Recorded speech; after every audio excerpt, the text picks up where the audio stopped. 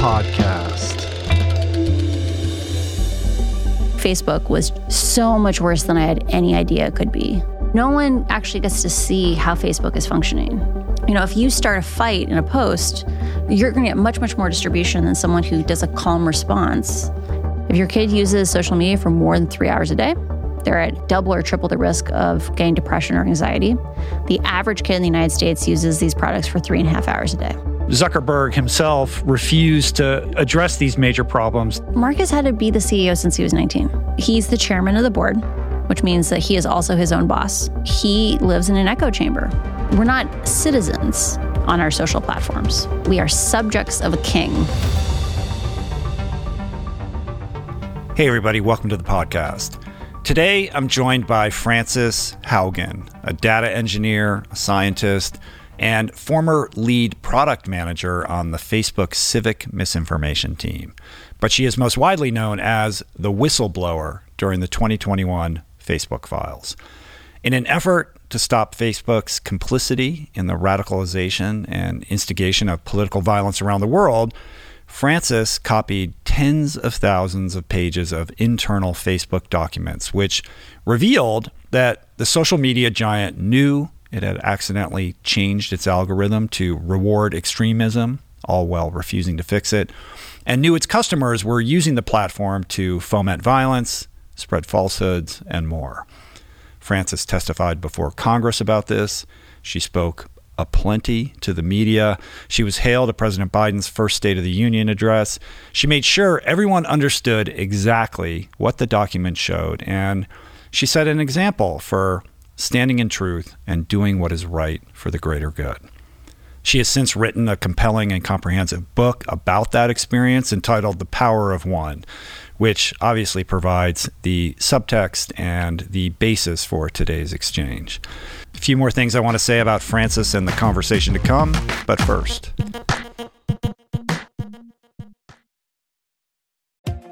We all get it. Sometimes the news can really wear you down. That's why Wildcard, a new podcast from NPR, feels like a solution. It's an interview show that gives a special deck of cards to a whole bunch of fascinating guests, all in the hopes of sorting out what makes life meaningful. It's part game show, part existential, deep dive, all party game. Wildcard comes out every Thursday from NPR. Listen to it wherever you get your podcasts. We're brought to you today by Brain FM. You know that thing when you have a bunch of intense work that you just have to do, but the mind doesn't really want to do it? You're telling it, come on, focus, but it keeps getting distracted or agitated by nonsense, and you go through this painful sort of mini war to rein it in, to settle it down, and just concentrate on the thing. Wouldn't it be great if there was something that would ease or eliminate this process? I don't know, like something you put in your brain through your ears? That would be great. And the good news is that it does exist. It's called Brain.fm, which is this sonic platform that leverages science to create tunes specifically crafted to optimize brain performance for a specific task. Tunes that contain patterns that shift your brain state with something even more effective than binaural beats called neural entrainment, so that you can more easily focus on that thing or lure you into the sleep that persistently eludes you. Personally, I notice it the most when I sit down to write. Typically, this experience floods me with anxiety and a near lethal dose of the big R resistance that Stephen Pressfield talks about. But now I pop on the headphones, I dial up Brain.fm, click the focus feature, and the process becomes, look, writing is still hard, but now it really is so much easier to get into that state of flow and stay there. So, if you're ready to unlock your focus and productivity, I've got a special offer just for you. I asked them to give my listeners 30 days free, and you can get it at brain.fm/richroll. I bet you'll love it just as much as I do.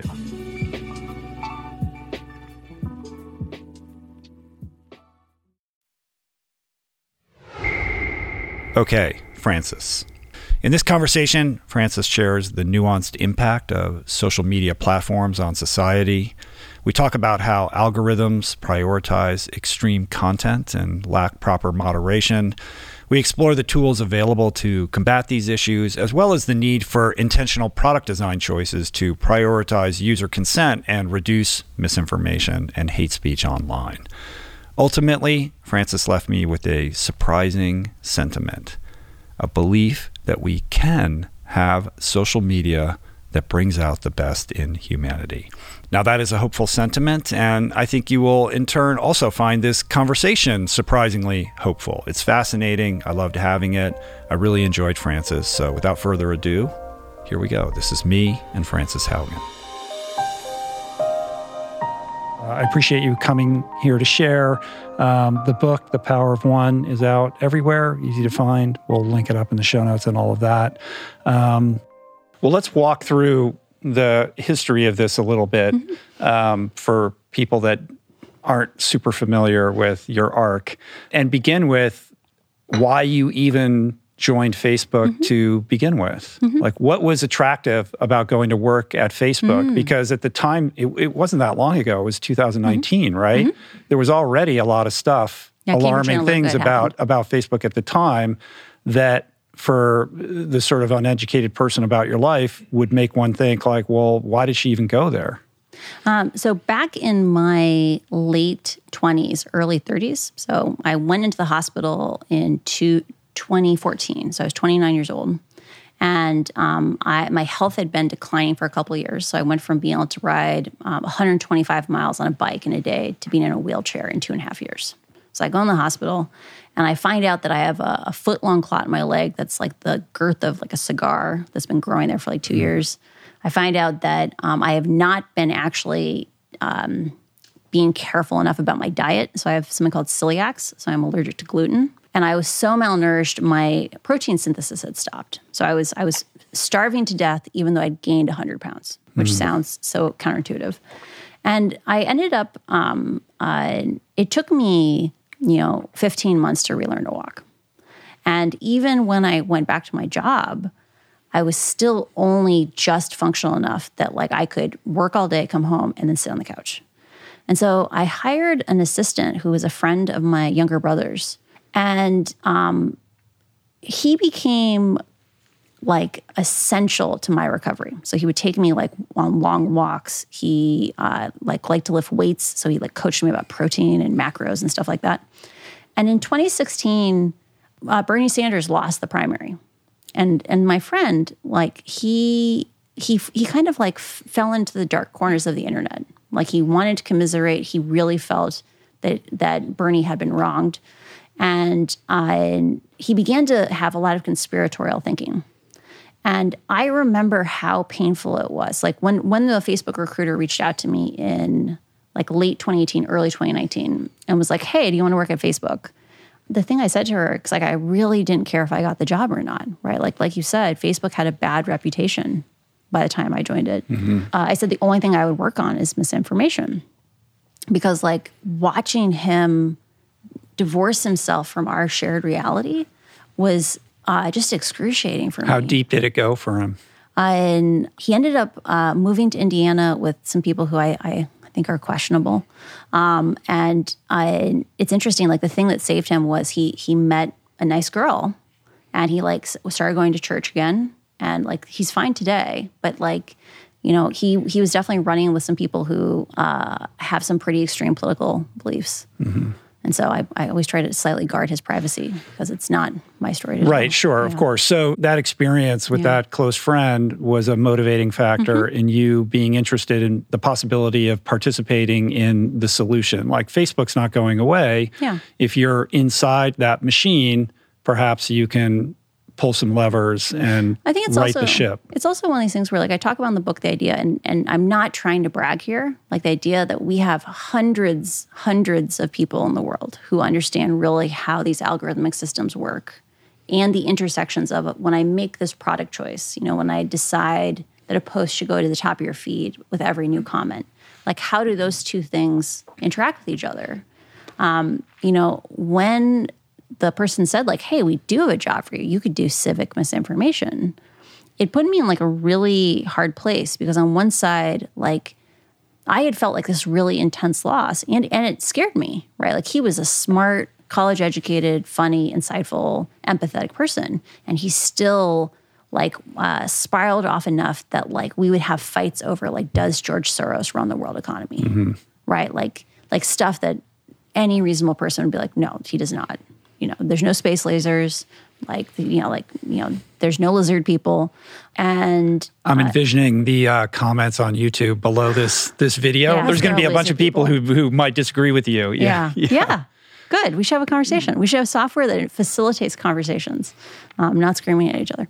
But so I felt that on one side, if you know that you're in a small group of people who can do something, and that thing could actually impact a lot of people's lives, and you don't want to do it, how do you navigate like feeling like you have an obligation to at least do a tour of duty?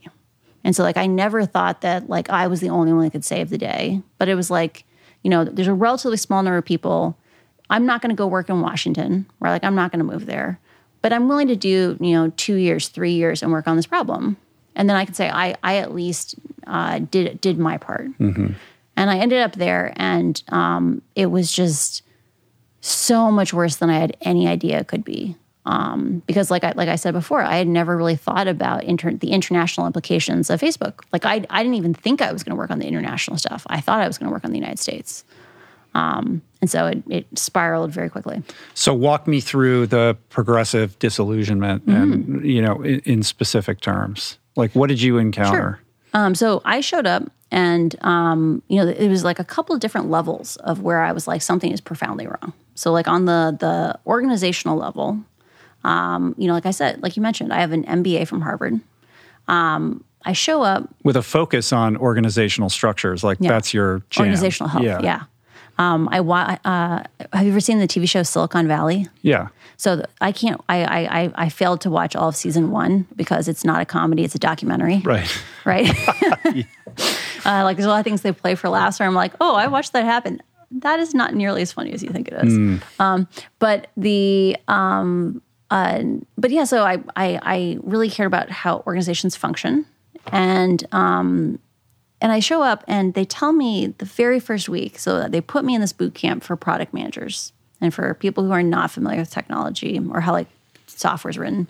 You have software engineers and you have people who work with the software engineers whose job is to kind of articulate what is the problem we're trying to solve and kind of segment that problem and the solution to the problem into like the actual discrete set of steps where like we're going to solve this, then we're going to solve this, then we're going to solve this, and together we're going to ladder up to the thing we're trying to accomplish. And so I show up and they say, hey, you think you know how to do your job, but Facebook is enough different than how other tech companies work that we have learned if we don't put you in this 2-week boot camp, the chance that you're just going to like burn out and fail in the next 6 months is too high. So for the next 2 weeks, we're going to teach you how to Facebook. And I get like maybe 4 days into this boot camp and my manager's like, hey, we don't have time for you to go to boot camp. You need to come and give us the plan for what we're going to do with civic misinformation for the next 6 months. So I've just come to the company. That's red flag number 1. Red flag number 1, right? I've just come to the company. I know nothing about Facebook's problems. My teammates have never worked in this space, right? So 3 of my only 3 engineers are front-end engineers. So that's like people who figure out how to lay out the buttons and plumb it all together so the information goes to the right places. My data scientist is new to the company. My engineering manager is new to the company. We have no idea what's going on, but we are expected to come up with a plan in the next like 5 days that we're going to present to like all the leadership of the safety team. So that's the first red flag. Second red flag is I hadn't really thought, so one, I had not thought about the idea of Facebook being the internet, but I hadn't really thought about the implications of, when the internet comes to a new place, how does that change the place, right? Like when we got in the United States, when we got the internet, it started in the 80s, right? And it started at a few Ivy League schools, a few departments. It progressively flowed down a gradient of privilege. It went out to more and more universities. It went out beyond the universities into the public, on and on and on. But it took, a solid 20 years. And what's happening in a lot of other countries is like people are becoming literate to use Facebook, right? That one of the first experiences I had was we were supposed to sit down and come up with how we were going to measure success. And we had a hard problem because we were specifically not working on third-party fact-checking. So that's like people who do, like say, this is not true. Mm-hmm. Like we were going to work anywhere in the world where there were not fact-checkers, which is actually most of the world. Facebook mostly goes in and does that like after-the-fact cleanup in like the United States and Europe. And so someone suggested, well, what if we looked at expressions of doubt? So like if you see something that looks off and you make a comment saying, I don't think that's true, or I think that's misinformation. We could count up those, and if the number went down, we were doing a good job. And one of our researchers said, that sounds really obvious. Like that sounds like it would be a thing that would work, except for when we went in and did interviews in India, people are coming online so fast that when we talk to people with master's degrees, so these are smart, educated people, they say things like, why would someone put something fake on the internet? That sounds like a lot of work. And so just imagine I'm in this context. So smart people who are getting onboarded onto the internet through the lens of Facebook and basically Facebook only without adequate discernment tools to understand, to be internet literate. The way I like to put it is like, we don't realize that shit posters are actually like a cultural treasure.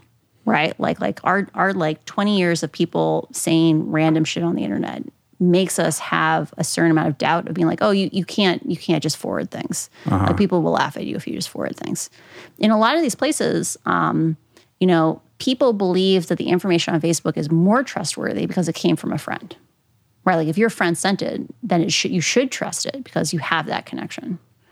And so that's just like... And there's an understanding that we've gone through that maturation process of kind of understanding shitposting versus reality on some base level. Even if not great, at least some, right? Yeah, exactly. And when you think about the developing world in that very different picture, in the context of Facebook proudly announcing how much money it's spending on third-party fact-checking, et cetera, but not understanding or appreciating that the gravamen of those resources are being poured into the developed world, right? And for various reasons are not doing much of anything in the developing world, language barriers, resources, et cetera. I think another thing that is important for context for people is like I hadn't really thought about linguistic diversity. So like if you look at a country like Ethiopia, in the abstract, it's like, oh, a country far away. They have 100 million people. 120 million people. They have 95 dialects, 6 main language families. You have a problem there where when we focus on content moderation, instead of trying to make the systems a little safer by default, so that's things like, should you have to click on a link before you reshare it? Like just that knocks down misinformation by 10 or 15%. Or saying, we don't have infinite reshare chains. We say it gets a few hops away from you, and now you have to copy and paste. You have to intentionally share it further. That's like 30% less misinformation. Those kinds of things are systematic. Everywhere in the world gets the benefit. When we instead focus on censorship, content moderation, we have to rewrite those systems language by language by language. And there's ways that we could do that hypothetically in a scalable way. Like we could decentralize out how we generate the labels. But at least the way it's done today, places like Ethiopia just get left behind. I can't imagine, though, even in the best circumstances, that deploying human resources to handle this job is ever going to be successful. It's an impossible task to do it that way.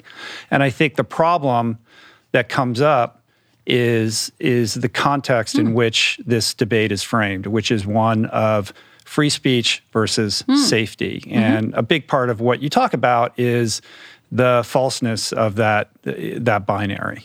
So it's really interesting. Like that I think is the thing that keeps us from moving forward in the United States is that, enough Facebook executives have gone in front of Congress and said, oh, everything you're talking about is so sad, but it's this fundamental divide between free speech and safety. Or like Mark Zuckerberg has gone on podcasts like this and said, I've really grown in the last few years because I've realized when you stand up for what you believe in, it can be really hard. And I'm a defender of free speech. The thing that's frustrating for me is this question of you nailed it earlier. When we prioritize content from our family and friends, you spend a little bit less time on Facebook. Your family and friends are not quite as exciting as whatever that magical post is the algorithm found for you, right? Or really tantalizing content keeps you on there a little bit longer, but also has more violence or misinformation. Mm-hmm. Having systems where we say, hey, you have to actually just be public about everything, like about what's happening on your systems, then you can begin putting pressure on things, having protests, having boycotts, having divestment campaigns. And that provides a counterweighting balance beyond just profit and loss. Mm-hmm. Because right now, like we talked about cutting the reshare chains. Saying, hey, if it gets more than a couple hops away, you have to start over, copy and paste it. Say whatever you want, but you have to do it, not just your instinct. Right now, that's not a huge hit to profit. It's maybe 0.1, 0.2%.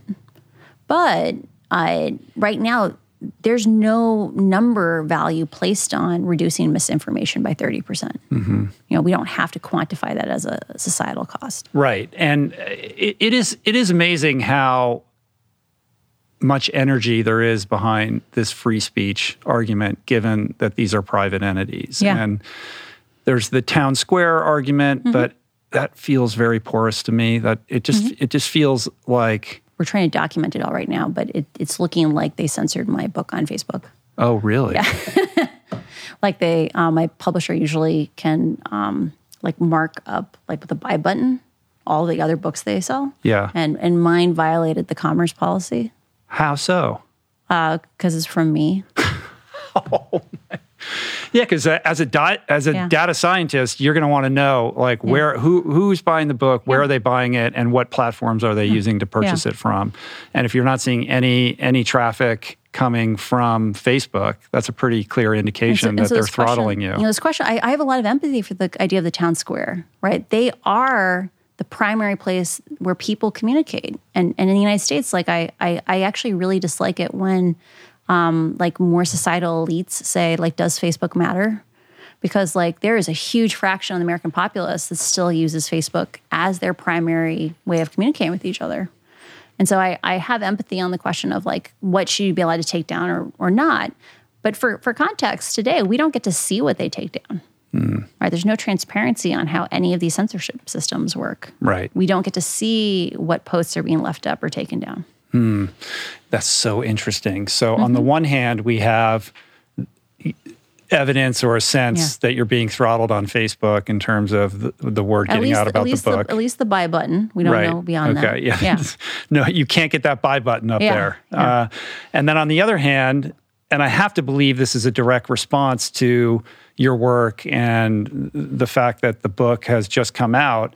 I think it was yesterday or maybe even today, Facebook announced all these parental controls. Oh, really? Did you see this? No, I haven't seen it. Meta just announced they're adding new safeguards and monitoring tools for teens across its social platforms. Parental controls on Messenger, suggestions for teens to step away from Facebook after 20 minutes, and nudges urging young night owl Instagrammers to stop scrolling.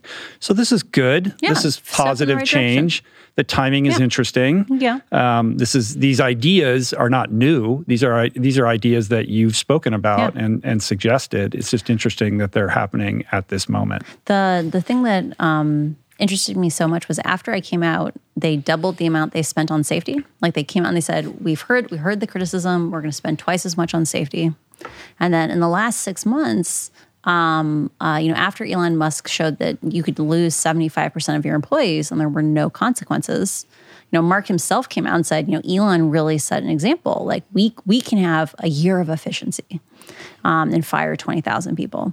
And I find it really funny that the thing that is making them start thinking, or at least publicly making gestures towards doing more safety, is I started being noisier again. Yeah, and Elon's cuts involved the safety teams, right? The safety teams got cut. But they did the same thing at Facebook. They did. I've had some of my favorite researchers are no longer at the company, and it wasn't because it was their choice. So when they talk about these large investments that they're making in safety, then how does that match up against the layoffs, or what does that actually mean? Well, if you'll notice, a lot of those changes are relatively superficial.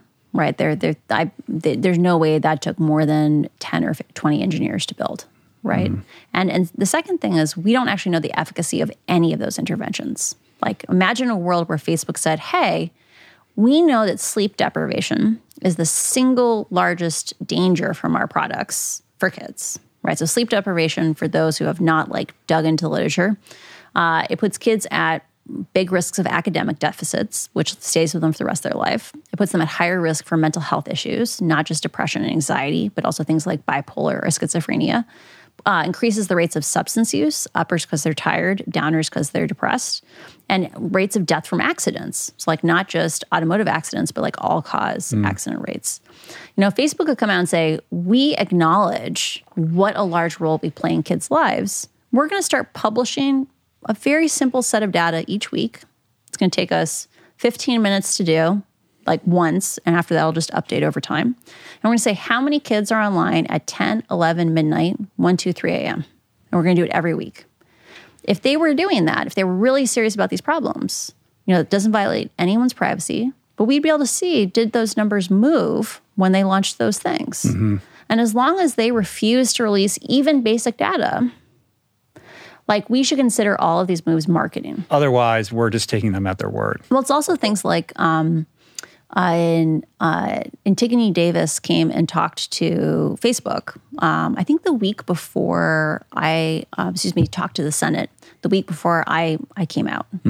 And she bragged about how Facebook took seriously the issues around body image. And they had a little thing that would pop up if they thought someone was at risk for an eating disorder. And like I intentionally, took pictures of the dashboard that showed how often that triggered. And so globally, it was triggering a couple hundred times a day, right? So it's one of these things where if you're going to get up there and brag about how serious you take this problem and then do an intervention that touches maybe 1% of kids affected, like we shouldn't give you too much credit. What do you make of Elon's Twitter? There are certain things that I'm super excited about. So things like he published the algorithm, right? And he didn't just publish the algorithm, he published the history of the algorithm. And for anyone who writes code, your code in the past was always worse than the code in the present, right? One of the sad parts, though, is he's done things like cut off data access. So Twitter used to be significantly more transparent than Facebook. Right. He turned off the API. Or he started charging cost-prohibitive amounts for the API. Sure. So then Reddit followed in suit with that. And there is an argument there, like, hey, we're sitting on all this data. Why should we make it open to all of these AI tools to crawl it? Like this is our value as a company. They should at least be charged for it. Like that, there is an economic argument for that.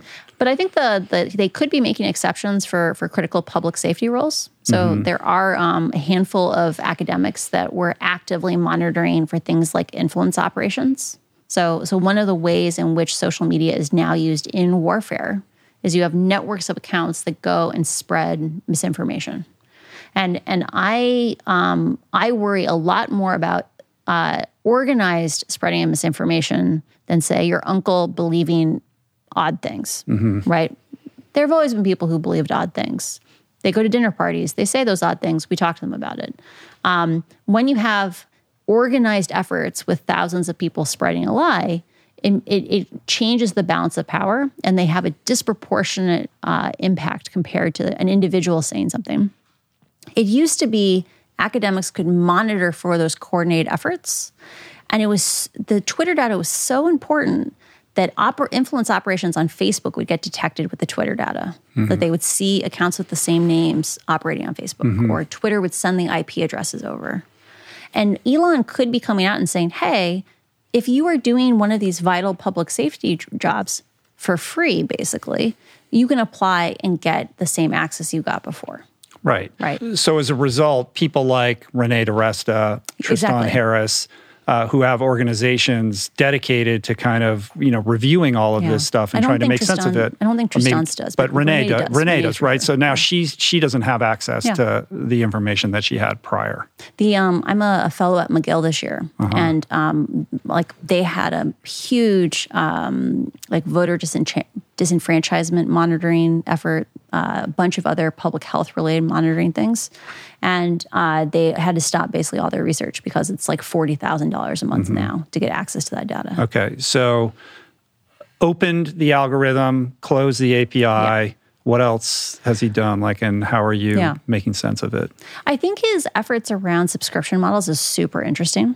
So for context for people, if Facebook had a subscription model back in 2010, we probably would have never diverged from that version of Facebook. The version of Facebook in 2010 was about our family. It was about our friends. It was much more human scaled because there wasn't, but because it's an advertising supported business model, they had an economic incentive to get us to view more and more and more content. Mm-hmm. And I'm very interested in how his subscription experiment will play out because it is having the side effect of it is the level of conversation is definitely not as rich as it used to be. And the fact that he biases towards subscribers distorts that again. But the flip side is I like where the incentives are aligned. Mm-hmm. But the secondary thing is it also creates a larger barrier to entry for accounts. You don't have to pay $8 a month for that account. Right. So on the one hand, political dissidents in non-democratic regions who need a level of anonymity and access are going to have a more difficult time, getting the word out in the way that they need to. On the other hand, I like the subscription model, and it makes one wonder what would have happened if at the onset or the inception of the internet that became the primary model as opposed to an advertising model. Yeah. The internet would be completely very different, and we would have a better incentive structure that would not have created a lot of the problems that we're contending with today. And I don't know how you unravel such a massive knot. I mean, advertising is how this whole operation functions. But to the extent that, and it's hard to reverse engineer it. Once that's out of the bag, how do you go to subscription? Totally. You capture a small percentage of the audience that's interested in that. But I guess with a large time horizon here, maybe that can tip in the right direction. And to give your listeners context, right now in the United States, the United States and Canada, the average user on Facebook generates for Facebook $55 per quarter. So I always ask people, would you be willing to spend, $200, $250 a year on Facebook? And it's interesting, most people claim they would not, but Facebook has run experiments where they bribe people not to use Facebook. Mm-hmm. And people actually value Facebook a lot more than $20 a month. It's fascinating to see that kind of cognitive dissonance. And when you say Facebook, are you including Instagram, WhatsApp in that? Yeah. But what's interesting is that's $55 per user in the United States and Canada. It's only $14.50 in Europe. It's $4.50 in Asia, and it's $2.50 in the rest of the world. Mm-hmm. And so it's one of these interesting things around, I think it'll be super interesting to see how things play out as we see the demographic changes in the United States. Because if more and more young people leave Facebook, as those things change, the place that Facebook makes its money from is the United States. Mm-hmm. And so they'll be left with these users that are locked in because, it is the internet in their countries, but Facebook doesn't generate very much revenue from them. Netflix. Totally. Happy to pay for Netflix. Yeah. I actually like that the algorithm is, paying attention to what I like. So it serves me up interesting things that I might be interested in. And it's effective and it doesn't feel predatory or pernicious because it's not based on an ad model that's trying to get me to, obviously engagement is important to them. They want you on their platform as much as possible. So that's not great, but they do, but they don't, right? So once you've subscribed, but the more you watch, then maybe the more you share it with other people, and that allows them to onboard more subscribers. I don't know. They want you to watch enough Netflix that you want to subscribe again next month, but no more than that, because every minute more you watch, they have to pay for the computers, they have to pay for the bandwidth.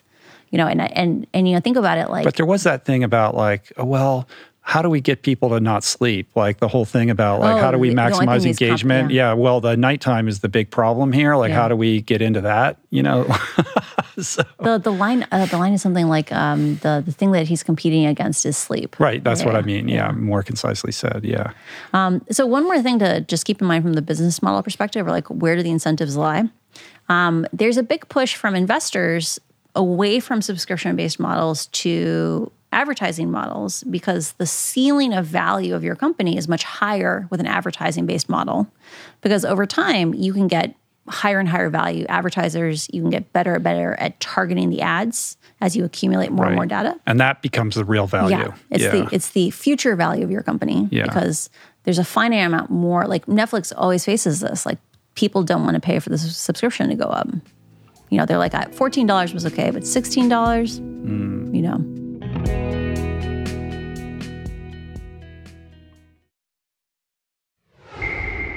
All right. Well, let's go back to you as a whistleblower walking towards this, Rubicon moment where you decide you're going to share what's happening. So you're becoming progressively disillusioned. Was there a certain inflection point where you decided, I just can't, I have to go public with what I'm discovering here? So it's interesting. I like the saying, bankruptcy happens slowly over time and then very suddenly. So I lived with my parents during COVID. And one of the things that I'm super, super grateful about is because I lived with them, as I saw things unfolding that over that period of time, I could go sit at dinner and be like, I saw this thing today. It feels really weird. Like I said this and they gaslit me. Is it me or is it them? And part of what I was really I'm really grateful for in retrospect is most whistleblowers don't get that level of support. They hold secrets alone and it eats away at them. And they go to work each day and if they try to raise their issues, people tell them things that make them question their own reality. And I was able over that period of time to become more and more confident that what I was seeing was real. And that meant that when we reached December of 2020, so this is about a month after the US 2020 election, when Facebook dissolved the team I was on, so they dissolved a team called Civic Integrity, it meant that I had already gone through my period of agonizing, and I saw that it was time that Facebook could not heal itself. To give you a little bit of context, so one of the classes I took at Harvard Business School is called Change Management, which sounds like a cliche business school class. It's like, oh, you want to be a consultant when you grow up. But change management as a field is a really interesting academic field because think about how hard it is for an individual to change a behavior, like a habit. Once you put a group of people together, because they all have a vested interest in the status quo, it becomes even harder to shift, say, a company. And there's a playbook of maybe 4 or 5 things you have to do, like that are not optional if you want to change an organization. And one of them is you have to appoint a vanguard. You have to say, this group of people is the future. They're going that way. We have to join, you either join them or you get out of their way because the leadership's going to guard them. And for 4 years, Facebook did that, right? So they got in a huge amount of hot water after the 2016 election because there were things where it's not like Russian misinformation where they were asleep at the wheel. It's like there were these misinformation entrepreneurs out of Macedonia that had far bigger impact than the Russians because they were just kind of running wild, monetizing on Facebook. Facebook spent 4 years building out Civic Integrity to be that vanguard. And right after the 2020 election, they dissolved the team. And what is your sense of why they made that choice? I think part of it was that, they made good investment decisions over a long period of time. Like it was the only part of Facebook.com that was growing was the Civic Integrity team. But the problem was, as the team grew, I think they just accumulated more and more liabilities for the company because it went from having an amorphous problem to having a concrete problem. Every time a researcher did a project, now there was a record that Facebook knew there were problems here. And they weren't willing, you have to remember, Facebook can't change the circumstances of their external constraints unilaterally, right? Like Facebook can't come out and say, hey, all software, all social platforms need to be transparent in the following ways so that we can do the right thing. Or at least they didn't think they could do that. And so as they accumulated more and more of this documentation, I think it was just creating conflict for the company because they weren't willing to actually go and address those problems. Right. So they're getting a sense of just how broad and complex the problem is. Yeah. And there's a lot of documents piling up accounting for that. And without solutions, maybe better to just go, la, la, la, la, la. I don't, it's better to not see. Well, it's not a question of there weren't solutions. Like over and over again, solutions were being proposed, but each of those solutions, would hurt profitability by 0.1%. Mm-hmm. If you stack together the 30 most important things, 50 most important things, Facebook might be 5% less profitable, but they also have like 35% profit margins. So it's this question of, where does that trade-off of cost come from? Right. So if you go from 35 to 33, is that really a problem if we're actually addressing these social issues? Yeah. If you could save the lives of 100,000 people in some country where Facebook is the internet, is that worth 0.1% of profit? Right. 0.2% of profit. And part of what you reveal in disclosing the documentation that you collected was that Zuckerberg himself refused to address these major problems despite a lot of well-documented pleas from employees. One of the stories I tell in there is to kind of benchmark how Mark views himself within the company, or at least how he portrays how he views himself, which is in the spring of 2019, the president of India began making a lot of comments about Muslims that are considered red flags for ethnic violence. He was comparing them to rodents, other kinds of vermin, which is like a classic kind of step on the dehumanization kind of ladder. Mm-hmm. And people started having conversations about, what should, if he started calling for violence against Muslims, what should Facebook's policy be around that kind of violence incitement? And a task force of 30 people with deep expertise in these issues from all over the company, from every single slice of the company that would be affected, from communications to the ads team to the social cohesion team, which is like the genocide team, all over, got together and did a task force for months to figure out what should Facebook's approach be to this, should it happen. And Mark came in, looked at the work of this group of 30 people, and said, I can write a better policy, and wrote one over the weekend. And when they announced it on Monday or Tuesday, the policy was, we will not touch the speech from politicians. And the problem was he had never consulted the advertising team or the misinformation team. And so he didn't know that Facebook didn't know who the politicians were in the world. Right. So it was a wrong-headed decision and ill-informed at the time, and he didn't consult the teams that actually knew what were going on, which speaks to a larger issue around control and authority within Facebook. Totally. Like Mark, great question. Mark sits on 54% of the voting stock or something like that. So Facebook buys back a huge amount of shares every quarter. And it was like 53-ish when I came out, and at least last time I checked, it was up to 55. Up to 55, so like every quarter goes up a little bit. Right, and so it's structured such that there's all these different classes of stock, right? Yeah. But he's always sort of notching up his voting rights shares so that he can exert basically, authoritarian control. Yeah, unilateral control over the company, which is problematic, right? So I'm the CEO, bitch. Yeah, that was his business card. Yeah. So he's the chairman of the board, which means that he is also his own boss because he's the CEO. At Microsoft, one of the inflection moments when Microsoft started being a little bit more of a pro-social actor was when Bill Gates stopped being allowed to be both the chairman of the board and the CEO. And so these questions around, one of the things I learned in business school was this idea that we think of corporations as these like behemoths. They're eternal. They've never changed. They have all this power.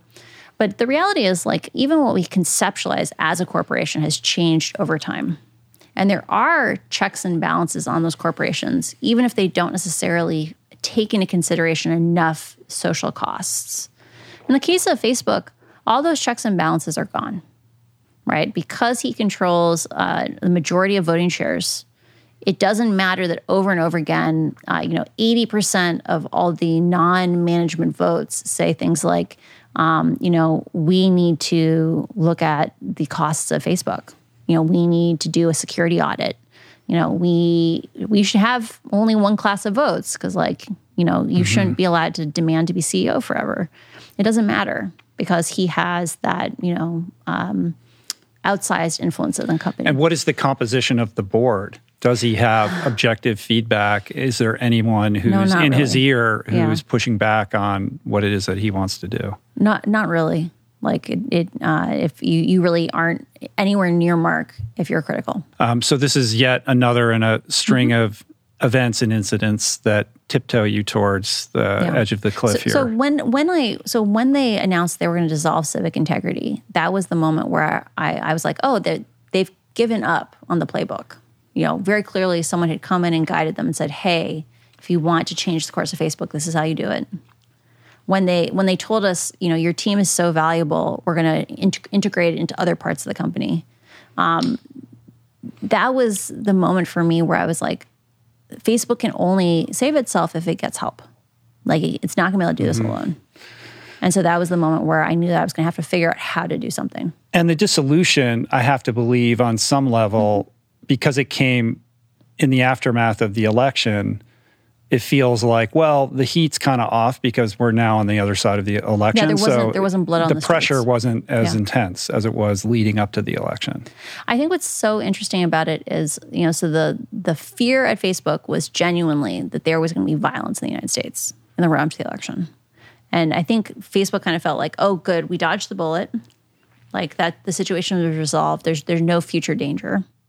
But that meant that when the buildup to January 6th happened, there was now no longer a single person whose responsibility was to raise their hand and say, hey, maybe we should turn back on the safety systems that were on for the election. So what's your sense of Facebook's culpability in the January 6th events? So when you look at how the movement that culminated in the riots at the Capitol, it's very interesting in how those social movements grew, because it wasn't like a broad organic swell. It was a very, very small number of people inviting hundreds or thousands of people to these groups that they didn't know, right? There were people who were very actively understanding what the weak points were in Facebook and then going out there and spam friending hundreds and hundreds and hundreds of people, or making lots of twin accounts so they could do it over and over again. Mm-hmm. And I think there's real questions around, even in, I'll give you an example of a safety feature that might have changed how some people made decisions. When you sit in interviews with the people who got arrested at the Capitol, they say things like, I thought it was real, right? When I looked on my Facebook feed, all I saw was that there was a coup and that I, a patriot, needed to come save the country. Part of why that was happening was if you have a post and every time there's a comment on it, it goes to the top of the feed, very rapidly you can have a feed that gets completely swarmed with this kind of mass panic. And one of the things that was on January, before the election in 2020 was if you had a Facebook group that had too many calls for violence, they would do things like say, hey, you need to appoint your own moderators, which sounds like, well, what's that going to do? Aren't they just going to approve all their own posts? It turns out getting people to care about a group enough that they are willing to volunteer to do tedious work like that, you automatically kind of rate limit that group. Mm-hmm. Or they said things like, if there's too many calls for violence, we'll turn off commenting, right? Now that means those posts don't go up to the top of your feed 100 times.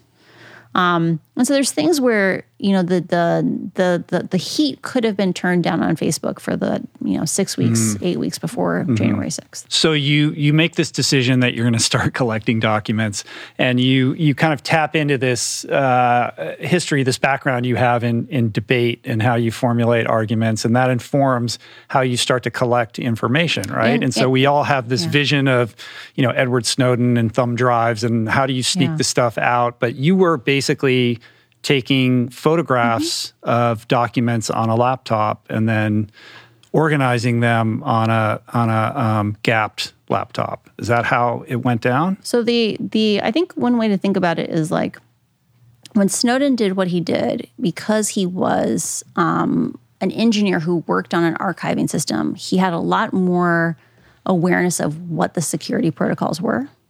And in my case, I didn't know how vigilant they were being. And so like I had to be careful in terms of saying, what's the worst case scenario? Like if they were really surveilling me, what would look like I was doing nothing? And taking pictures of your screen, like one of the things that's interesting about it from like a threat modeling perspective is there's no way for a company to know you're doing that other than maybe like the cadence at which you scroll. And so I was being as cautious as I could be because I knew that there would only be one chance to do this. That whatever I got out would be the thing that was the record for history because they would lock it down afterwards. But you came out with how many, like 20,000 documents? 22,000 pages. 22,000 pages. 1,300 so documents. That's 22,000 camera snaps? Yes, yeah. So that must have taken quite a bit of time. Or you get very efficient. It's interesting. A huge fraction of everything that was captured in the last month I was at Facebook. So it seems like, how is that possible? But it's one of these things where I did a lot of like very, very long days for a number of weeks. You make this decision. Well, you get in touch with this writer for the Wall Street Journal, and that kind of he had reached out to me. He reached out to you, and that to him. Yeah. initiates kind of the momentum behind this. And ultimately, you decide to trust him, and he becomes your sort of co-collaborator in all of this. And you make the decision that the government entity with whom you're going to share all of this was the SEC, which I think is interesting. Like, I think most people would think, why didn't you go to the DOJ? So in the United States, there's only two organizations that have whistleblower protections. So one is the SEC and one is the FTC.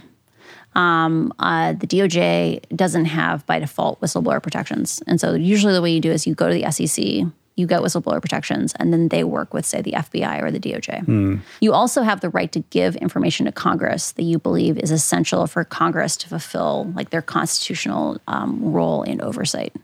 And so that was the strategy for my lawyers. And you're somebody who, despite doing all of this, you weren't looking to be in the spotlight. Like, you're a reluctant whistleblower on some level. There's so many documents. Yeah, and So you really didn't. You wanted to be anonymous. Like the whole kind of public-facing aspect of this.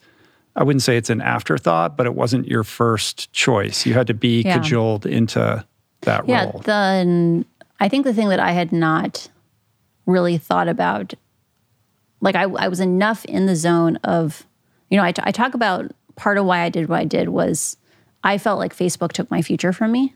Like once I knew the magnitude of the problem, I had this fear that I would, 20 years in the future, see a catastrophe in an African country or in Southeast Asia, or 5 years from now, and say like, I didn't do anything. Like I could have done something and I didn't do something. And I feared that I would lay in bed and just feel guilty about it.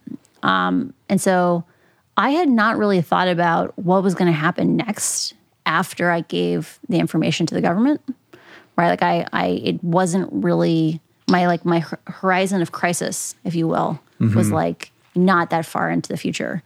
And after I left Facebook, and like we got closer to the actual publication date, it became this thing of having to confront the idea that Facebook knew who did it. Right, they could look at the data, they could figure out. And, I think anyone, if you go and look at your life, there's a version of you that you could spin facts in certain ways and make you look very unsympathetic. And my lawyers were just very clear. They were like, even not coming forward, you can actually endanger people, right? So like in the case of the Ukrainian whistleblower, which was also represented by my whistleblower lawyer, some of the people the media was suggesting it might be weren't the person. And right, you're endangering other people as a result of that. And also, it's easier to cast doubt and aspersions on an anonymous face. Yeah. It's more difficult if you're out in front of it. And the choice to go on 60 Minutes and reveal your identity, I think was the right choice. It had to be terrifying. It was terrifying. Yeah. So in the background, The Wall Street Journal I'll give you go context. Ahead. Total number of times in my life I've had hairspray. Like, I had hairspray like in my hair prior to going on 60 Minutes. Maybe 2. Maybe. You said you had like Texas hair. Yeah, and I like imagine you're sitting there and you're someone who like my mother's a scientist, so like I only would get to see her with any makeup on like maybe once a year for like a Christmas dinner kind of thing. And a priest. And she became a priest in her 50s. Yeah. My grandmother became a lawyer in her 50s. My mother became a priest in her 50s. And so I want to be. I've joked about becoming a psychiatric nurse practitioner in my 50s because that would be like the arc. There's a pivot up there at some point for you, I guess. Right? You know, help people deal with all the trauma that we've accumulated from social media. But like imagine, you know, like I've almost never worn makeup. Like maybe I've worn makeup 10, 15 times before in my life. I've had hairspray in my hair maybe 2 times in my life, and I'm sitting in this makeup chair and they are like doing stuff to my hair. And it's just like I talk about this moment in the book where I was almost grateful that there were so many people on the set because it made me feel like I had no option but to continue forward. Mm-hmm. Right? That I was like so overwhelmed in that moment. I was like, well, I guess I don't want to send all these people home if I chicken out right now. In reflecting back upon that moment and seeing those Wall Street Journal articles and watching the 60 Minutes interview, part of me was like, like it's not like this was, it's shocking that an insider came out and said it, but what you were actually revealing wasn't all that surprising to me, but it seemed like it was to a lot of people. And the point that got the most attention was the impact of Instagram on teenage girls, which was only one of kind of many revelations, and perhaps maybe not even in the top 3 of the most cataclysmic things that you were sharing. I think this question of, you know, when I say to you, an algorithm could incite violence, right? Or one of the key revelations was Facebook made a change to the algorithm in 2018 where they went from just maximizing how long you were on the site to trying to maximize how much you would react because your actions incentivized other people to create content. But within 6 months of that, you had political parties on the right and the left across Europe saying, you know, we're being forced to run more extreme content now, like stuff we know our constituents don't like because it's what gets distributed by the algorithm, right? Like think about how abstract that kind of revelation is. Or like saying, when you apply a system like that to a country in Africa where they don't have any safety systems written in their language, what happens? You know, most people have trouble emotionally connecting to something that is that foreign. But most people have at least one child in their life who is, you know, either a tween or a teenager. And many of them have seen kids suffer. And so I think part of why the revelations around teen mental health were so resonant is people are really seeing the magnitude of the harm today. And I think, you know, you're saying before, like people had brought this up before. When you have, it was kind of like a tobacco moment that prior to when the tobacco whistleblower came out, you know, scientists had known for a couple decades, like cigarettes cause cancer. The thing they didn't know was that the tobacco companies knew that, had documentation to that effect, right? Yeah. That's the big differentiator there.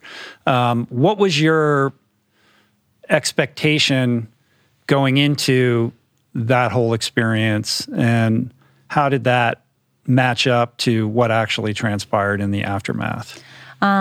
It went way better than I ever could have imagined. Right, like I came into it, and I think part of because they had dealt with, you know, whistleblowers like the Ukrainian whistleblower, you know, that person had death threats. Even the lawyers involved had death threats. You know, they had people showing up at their homes and screaming at them. We didn't know how the internet, how like the public would respond to the information I brought forward. Because there was like a real chance that, you know, the conspiracy theories that spread about me were relatively innocuous. You know, it was things like she's a crisis actor. Like there's no way she could be that good. Which is a big part of what I would imagine was a motivation in front loading your book with like, actually, like, here's all this stuff that I did. Like, I am good. Like, I am smart. Or like I had a lot of people help me, right? Like my debate coach was good enough that he became the You were head like of a the top national 25 in the country debater, math wizard. You were like, you're like reading at like a college level in kindergarten or something like that. My parents are both professors, and I had a college level vocabulary. Vocabulary, right? Yeah. So I was a little obnoxious. Like, you're very precocious, intelligent child. So all of that kind of gets vetted out in the book. But crisis actor. Yeah. Interesting. But think about it. Like that is way less bad than like she's like part of a network of pedophiles or something, right? Like it could have gone real weird. And did you get death threats? I never got death threats. Like I don't even get harassed. Like that's part of what I've been totally blindsided by. Interesting. Is because like most women who speak publicly get harassed pretty seriously. And I have like one or two people who message me occasionally on Instagram and tell me like that dress was really cute. But compared to like what happens to most women on the internet, like that's like a walk in the park. What do people not understand or appreciate about the experience of being a whistleblower? That is a great question. So one of the things, I mentioned before, my gratitude that I lived with my parents. People often ask me things like, if I could give one piece of advice to whistleblowers, like what would that be?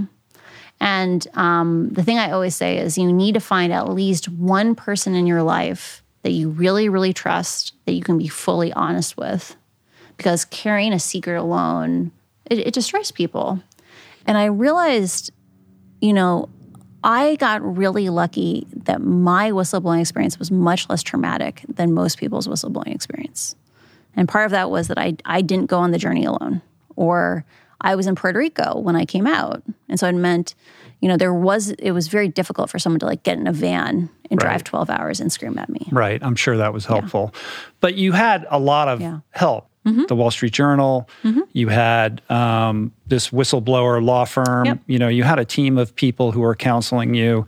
You had people preparing you for 60 Minutes. You had people preparing you to appear before the Senate, and you're a debater, this is your thing. So it's interesting. I'm a product manager. So like product managers don't code.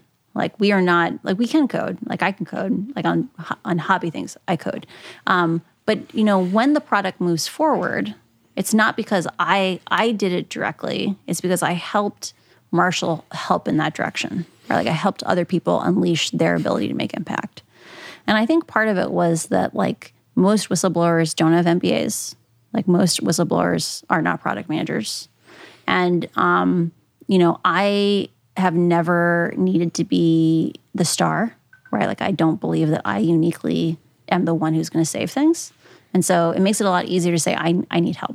And it's interesting. I had this experience, speaking of the debate. So if you were a professional dancer, you take like a lot of dance classes where you like show up and they teach you some moves and like that's the dance class for the day.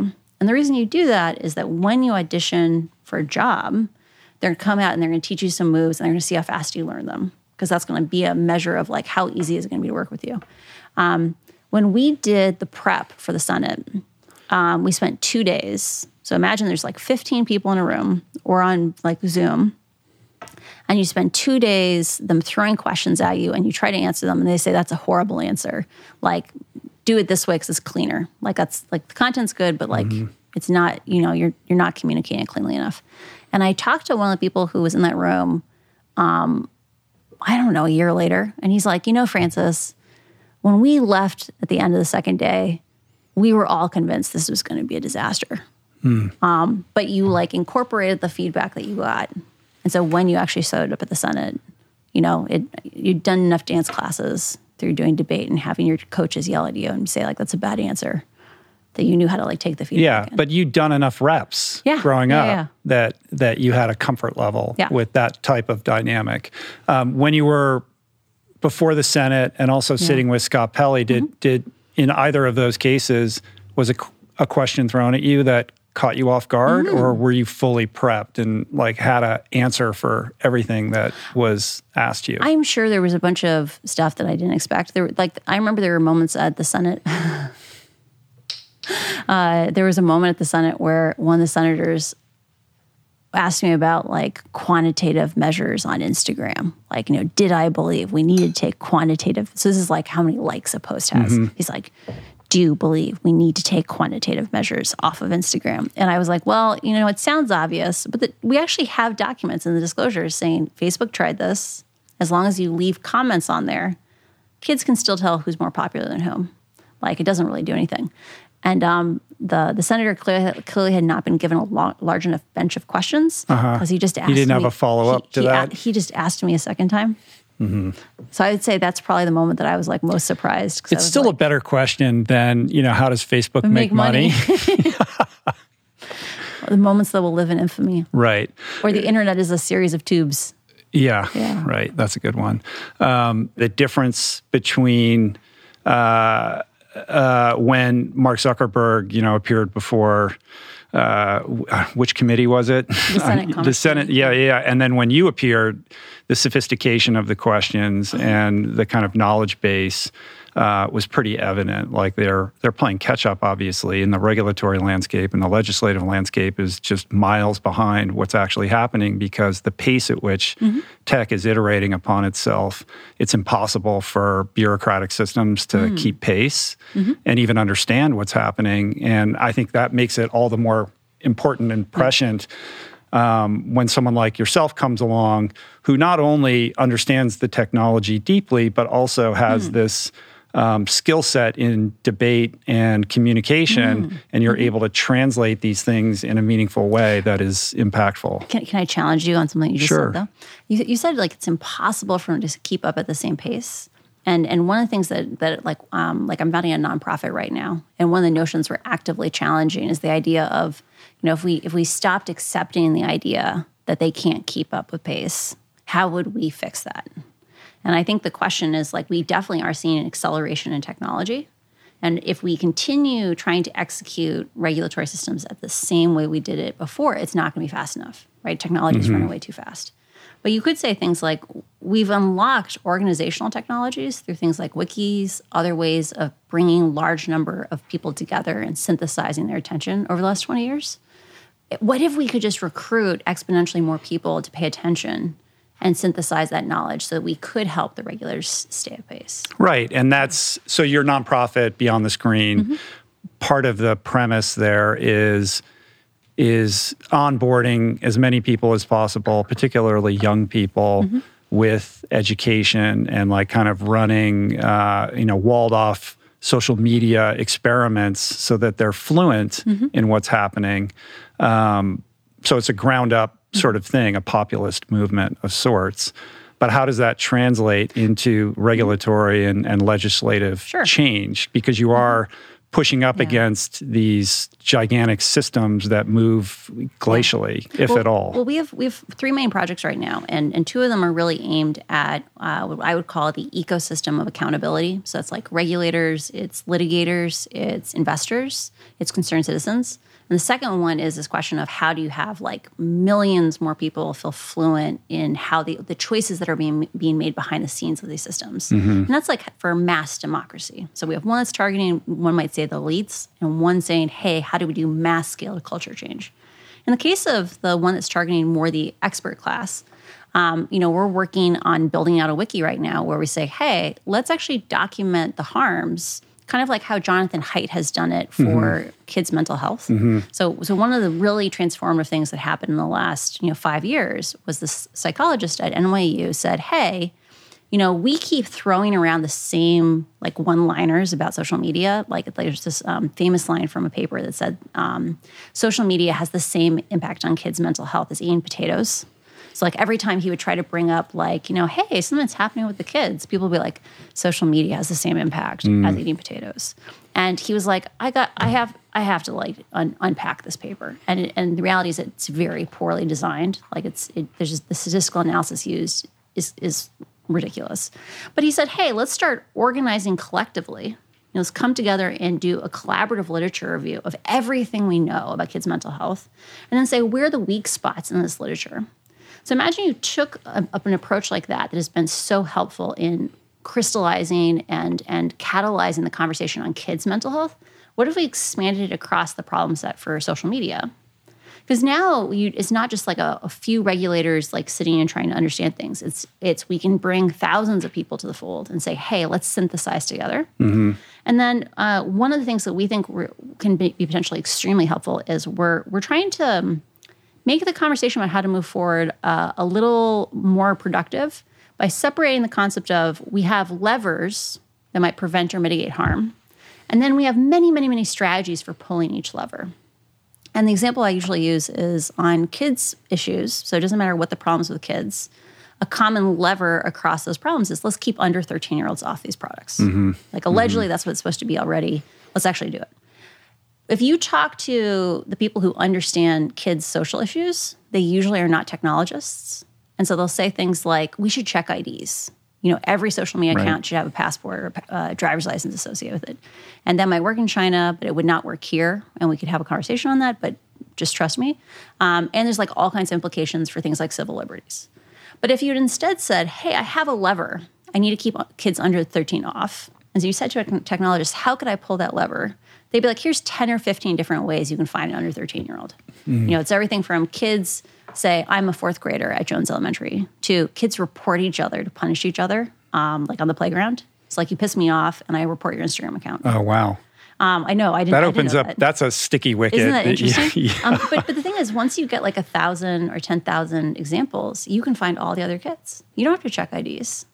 And so our hope is right now, there is no regulator in the world that can sit and look at a menu of what is possible. We can't have community discussions saying, what should the floor be? Like, we're not saying do it all.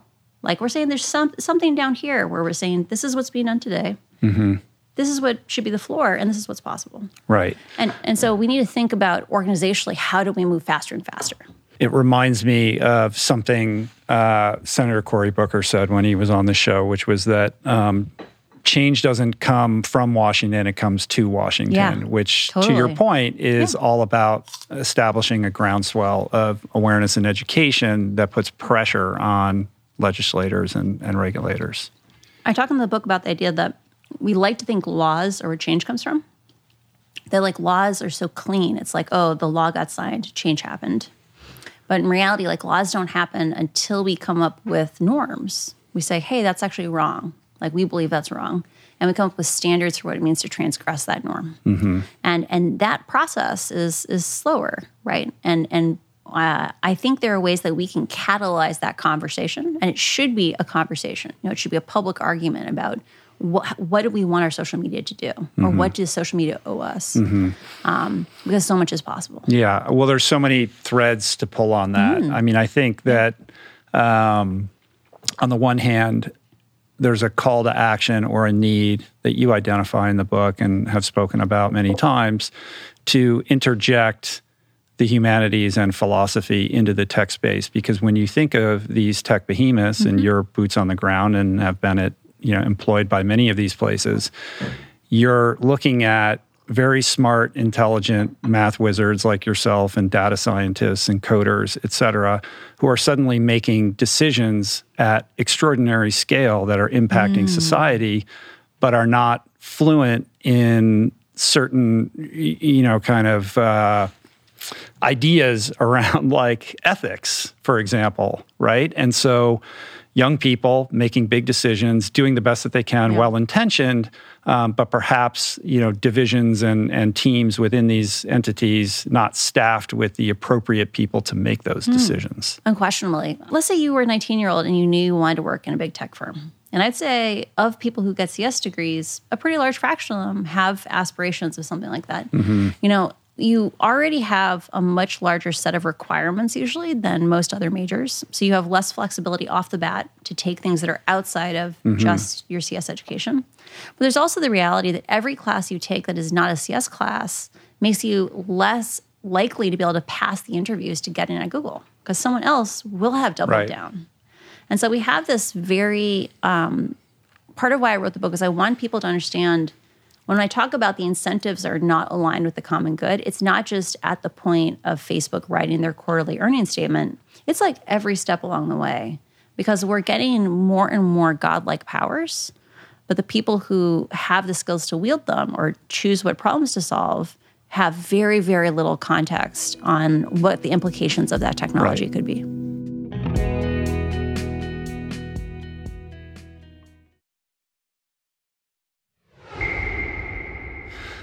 You said recently, you told the Sunday Times that tens of millions of people will die if social media isn't overhauled. So what do you, that's obviously a headline grabbing quote. What do you mean by that?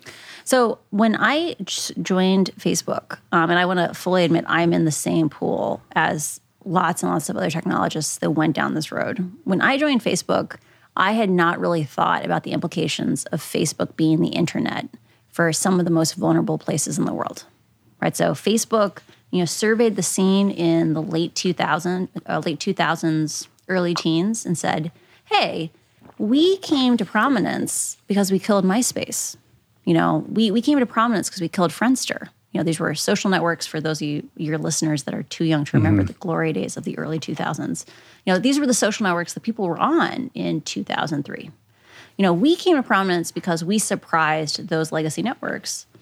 We don't know what corner of the world the thing that will come from will surprise us. So we're going to go into other countries and say, if you use Facebook, we'll pay for your data.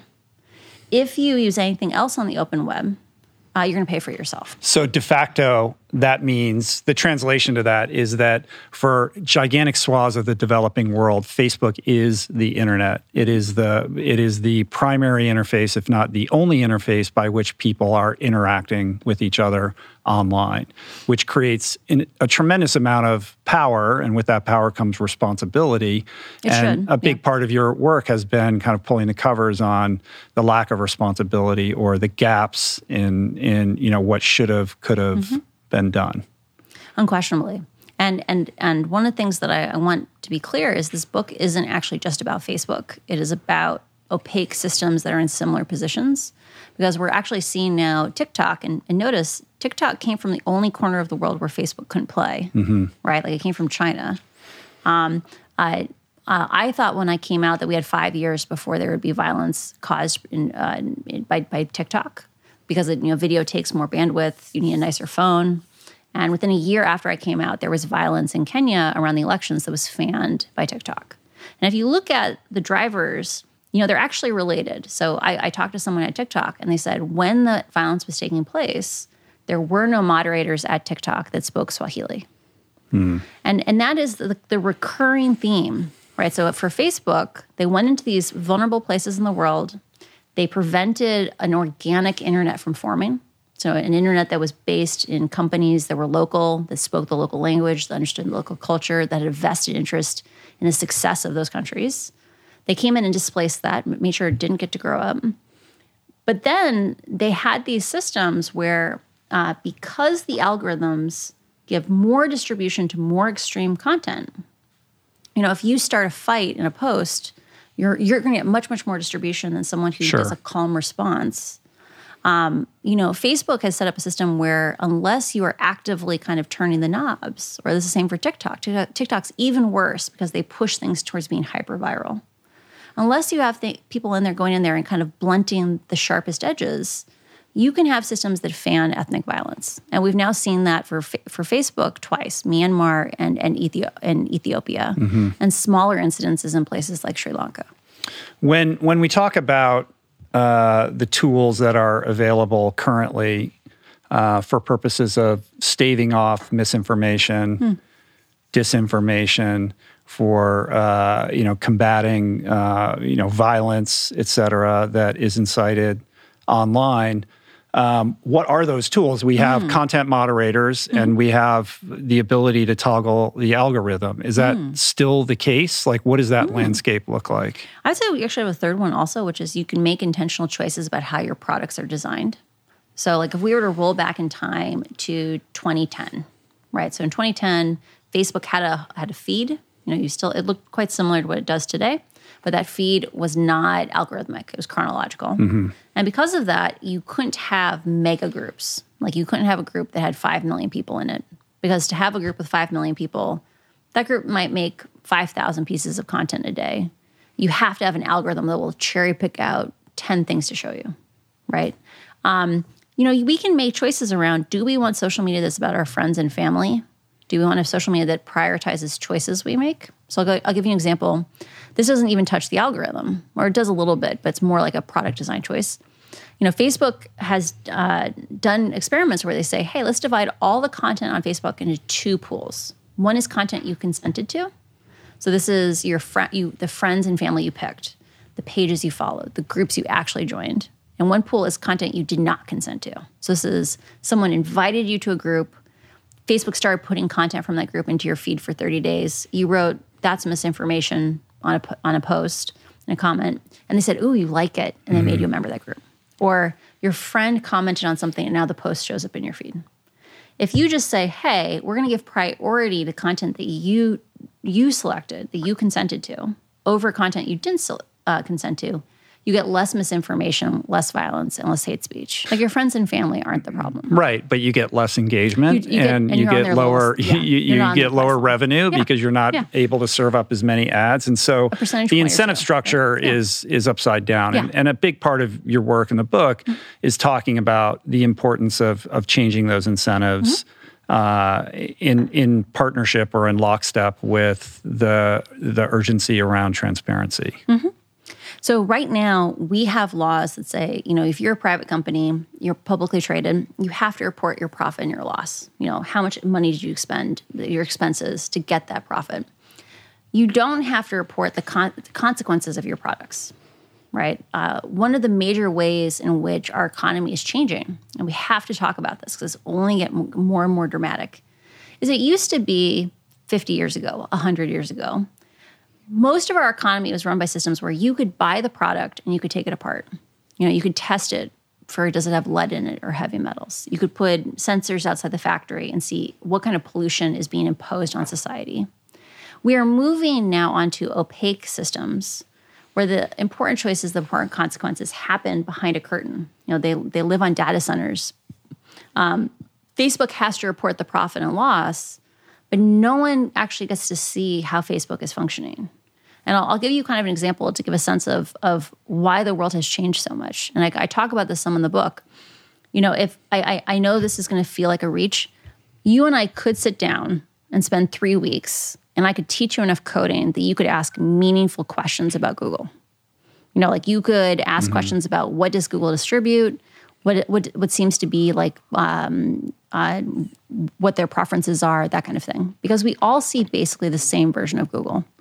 If you want to do that same level of like accountability 101, we would have to recruit 20,000 people and convince them to install software on their computers or their phones to send us what they saw. It's a much harder problem. Mm-hmm. And so the kinds of laws that I think really shift the playing field, you're saying change comes not like from Washington, it comes to Washington. Mm-hmm.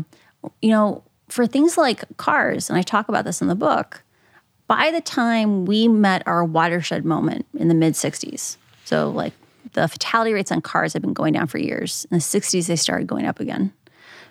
There were 100,000 automotive engineers who could confirm what unsafe at any speed was saying. Or there was an insurance industry that didn't want to pay out claims, and so they would spend money on research so that they could say, no, it was actually the automotive company's fault. Or there were lawyers who had been looking for victims and could give you representative data. If we wanted to enable an ecosystem like that could go and begin challenging these opaque systems, we would need to pass laws that say, hey, we need a baseline level of transparency. Like you can't hide information on like how many kids are binge watching YouTube at 2 a.m. You can't hide information on how many kids are getting overexposed to self-harm content. Because even just a little bit of transparency can be privacy-protected data, aggregate data. Suddenly, moms can organize. Suddenly, parents can make different decisions about what products they let their kids use. Advertisers can say, I'm not willing to invest in your product. But we can't do any of those things without baseline data. In addition to being called a crisis actor, the other criticisms that were levied at you were, there's a bunch of them, but one was you weren't high enough up. You weren't. You were never in the room. You're not in the C-suite. You don't really know what was happening at the highest level. And Mark, right after everything was made public, kind of came out and said, she's mischaracterizing everything. She doesn't really understand what's happening. I take this personally. It was sort of an emotional appeal. Yeah. So part of, I totally anticipated that would be said about me. And so one of the things I did was I didn't just get the documents. I got all the comments on all the documents so that you could see Facebook employees talking about each of these documents in real time. So you could see that people didn't believe that these were crazy, that they thought these were true. And one of the things I really hope is going to happen is Harvard is right now releasing the documents. I hope there's if there's tens of researchers that have access right now. Hopefully in the future, like the public will be able to access most of them. The thing that is sad for me about how things rolled out, like we had to do it this way because we needed to protect people's privacy. If you could see the names on the comments, or you could see the names on the documents, like who wrote what, I think the disclosures are 10 to 20% more scary. Because right now, when you read through them, you occasionally see things and you're like, that can't be right. Like, there's no way that could be true. And if you could see the thread of like, this person said this and this and then this, and they've been at Facebook for 10 years, you would be like, oh, this is actually much more scary than I thought it was. What would be an example of that? I think just things around things like the algorithms, like the idea that there are biases in what gets distributed, and that these things don't have to operate this way, but they are operating this way to a really extreme extent. And to have the comments in the documents also, or stuff about things like cartels operating on the platforms in Mexico, or the terrorism things, or how Facebook's like censorship systems take down counterterrorism content. Like there's just a bunch of stuff along those lines. And the comments validate the legitimacy of the documents. To have those comments on there makes one realize like, oh, this is a real document, and there were multiple people engaged in discussing the ramifications of it. Or I'll give you another example. There are documents criticizing that they have brought multiple safety interventions, and that, say, the policy team has intervened to protect the speech of certain political actors, right? Like that there were things brought forward that would have made things safer, would not have cherry-picked. Like they weren't picking ideas that were good or bad. It was just changing how the system was tuned. And that, the policy team would intervene because it would have implications for certain actors.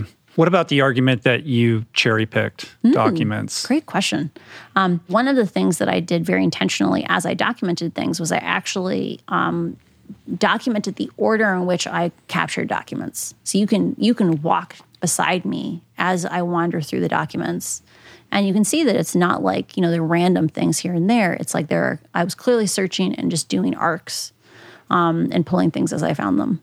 And so I just got whatever I found when I searched for, teen depression or that kind of thing. But I do agree that like I didn't get a complete view. I only got the stuff in the documents is just stuff that I had access to. And some of that access was privileged in that I worked on threat intelligence. So I had access to a broader set of things. But, for a lot of the stuff on like, say, teen mental health, like that was freely available to anyone in the company. One of the things that comes across in the book, and when I listen to you speak, is that you're not attempting to vilify Facebook or Mark Zuckerberg. Like it's quite the opposite, actually. Like you seem to have a lot of empathy and compassion for not just that organization, but for the people that work there and the position that they're in. And I think that's interesting. I think it would be easy to just point fingers and create villains. So what is your perspective on Mark? Oh, Mark is so interesting. So think about it. Like, what were you like when you were 19 years old? I was a knucklehead. I was a drunken, out of control disaster. I was a disaster when I was 19. A lot of 19-year-olds are disasters. Like Mark has had to be the CEO since he was 19, right? Like he has been surrounded by people. Remember, he's had control of all the votes since he was 19. So everyone around him, he gets to decide if they're around him because he's in control. And I became who I am today because I made lots of mistakes and I got lots of feedback and I had to live with consequences of my actions. And Mark has had very little of that feedback cycle. And I really worry about, what life has he ended up in, because he's going on podcasts and saying things like, when I wake up in the morning, it feels like, and I look at my phone, like I look at my email, it feels like I'm getting punched in the face. If that's not a cry for help, I'm not really sure what it is. And it's one of these things where, he's the last of the original big tech CEOs that's still in charge of his own company. And I think part of that is that he lives in an echo chamber. He lives on an estate in Hawaii half the year. The other half of the year, he's at Facebook. Like, he can't go out anywhere in the Bay Area without people grimacing at him. It's not like if I had crossed Twitter, the Elon Musk fanboys would have come for me. But there are no Mark Zuckerberg fanboys. That feels like it's changing a little bit with this cage match thing. Yeah. Which makes me from my perspective, this Elon, Mark, cage match, it's like, we really are living in idiocracy. Like, I don't care about this. Like, what is happening? People want to see it. It probably, and if it happens, I'm sure I'll watch it. But it's very strange. My heart breaks watching this whole thing play out, because Elon is trolling. Sure. Right? That Elon is being Elon. And Mark is Mark earnest. Is earnest. Yes. He's training. And the part that I breaks my heart is he's leaning into this because he's like, oh, I'm going to show I'm serious. I'm going to show I'm a tough guy. And it's like he's in a lose-lose situation. If he wins, it's going to be like dweeb, everyone, people liked Elon more. You beat up the more popular guy. And if he loses, that's just going to be like, oh, you're a nerdy, white belt in jiu-jitsu. You have to remember, if we rolled back in time to 2016, so this is right before the election, right? In April of 2016, Mark was in Africa getting parades thrown for him. He was visiting Africa, and people are saying, you are the savior of Africa. You brought internet to Africa. You changed the lives of all these people. And 6 months later, people are like, you're destroying democracy. Imagine Facebook is your identity. Everything you've done since you were 19 years old is this company. It is almost impossible for a rational human being to be like, oh, the thing that I've spent my life doing actually is hurting people. And so it feels the desperate. Psychic toll of that. Yeah. And being in this gilded cage and not, having people in your life who can give sort of feedback. Check you. Yeah, is a really interesting thing. And the fact that he is the last of these people where everybody else has sort of realized time for a new chapter, or let's move on.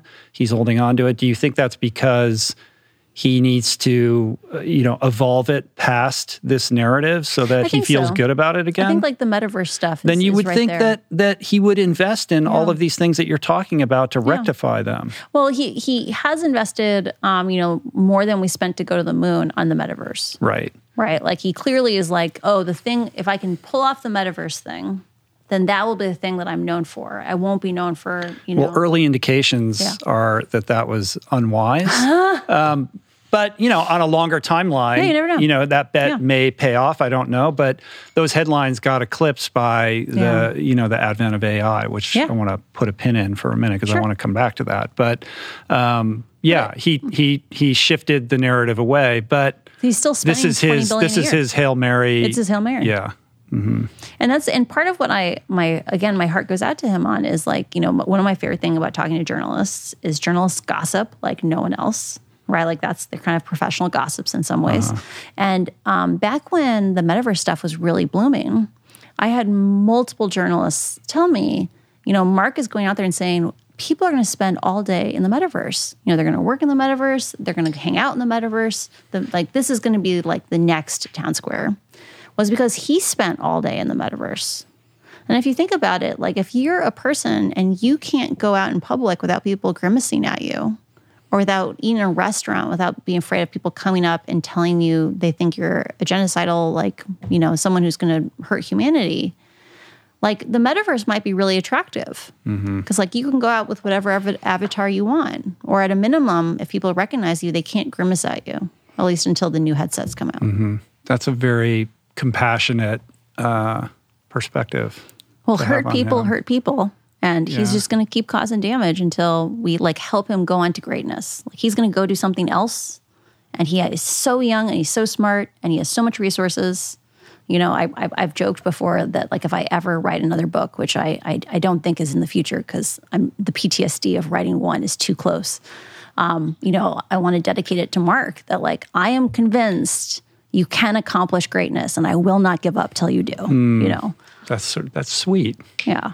Has he reached out to you? Have you had any communication with him, even by proxy through somebody else? No. They by pretend, anyone at Facebook? Nope, they pretend I don't exist. Interesting. But you've they won't comment on the book. They won't. Well, that's talk about a no-win situation for them. Mm-hmm. But you have said that under certain circumstances, you would go back and work at Facebook. Yeah, we can't give up on Facebook, right? I think the most important work I could do is if they actually wanted to fix it, is work on how do we make sure it can function safely, in the places where it is the internet. Mm-hmm. Because I think there are strategies where even if you didn't want to necessarily do it the way I would suggest doing it, which is let's go in there and add the friction, add the intentionality around sharing, that kind of thing. Even if you did want to keep a content moderation strategy, beginning to work on decentralized content moderation.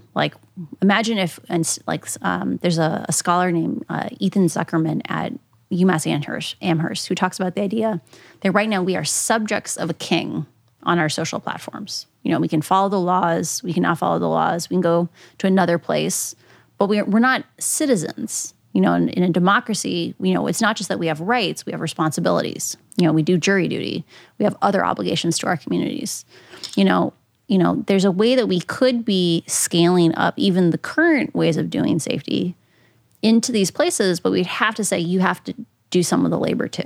The evolution beyond decentralizing content moderation would be decentralizing the entire social network. I mean, this is Jack Dorsey's whole thing, right? In his dreams, Twitter would be a decentralized system. Mm-hmm. Is that something that you see emerging in the near future? I think there's new player. I think there's really interesting opportunities around things like creator-owned social networks. So, we talked about before, the idea of these are advertising-supported platforms.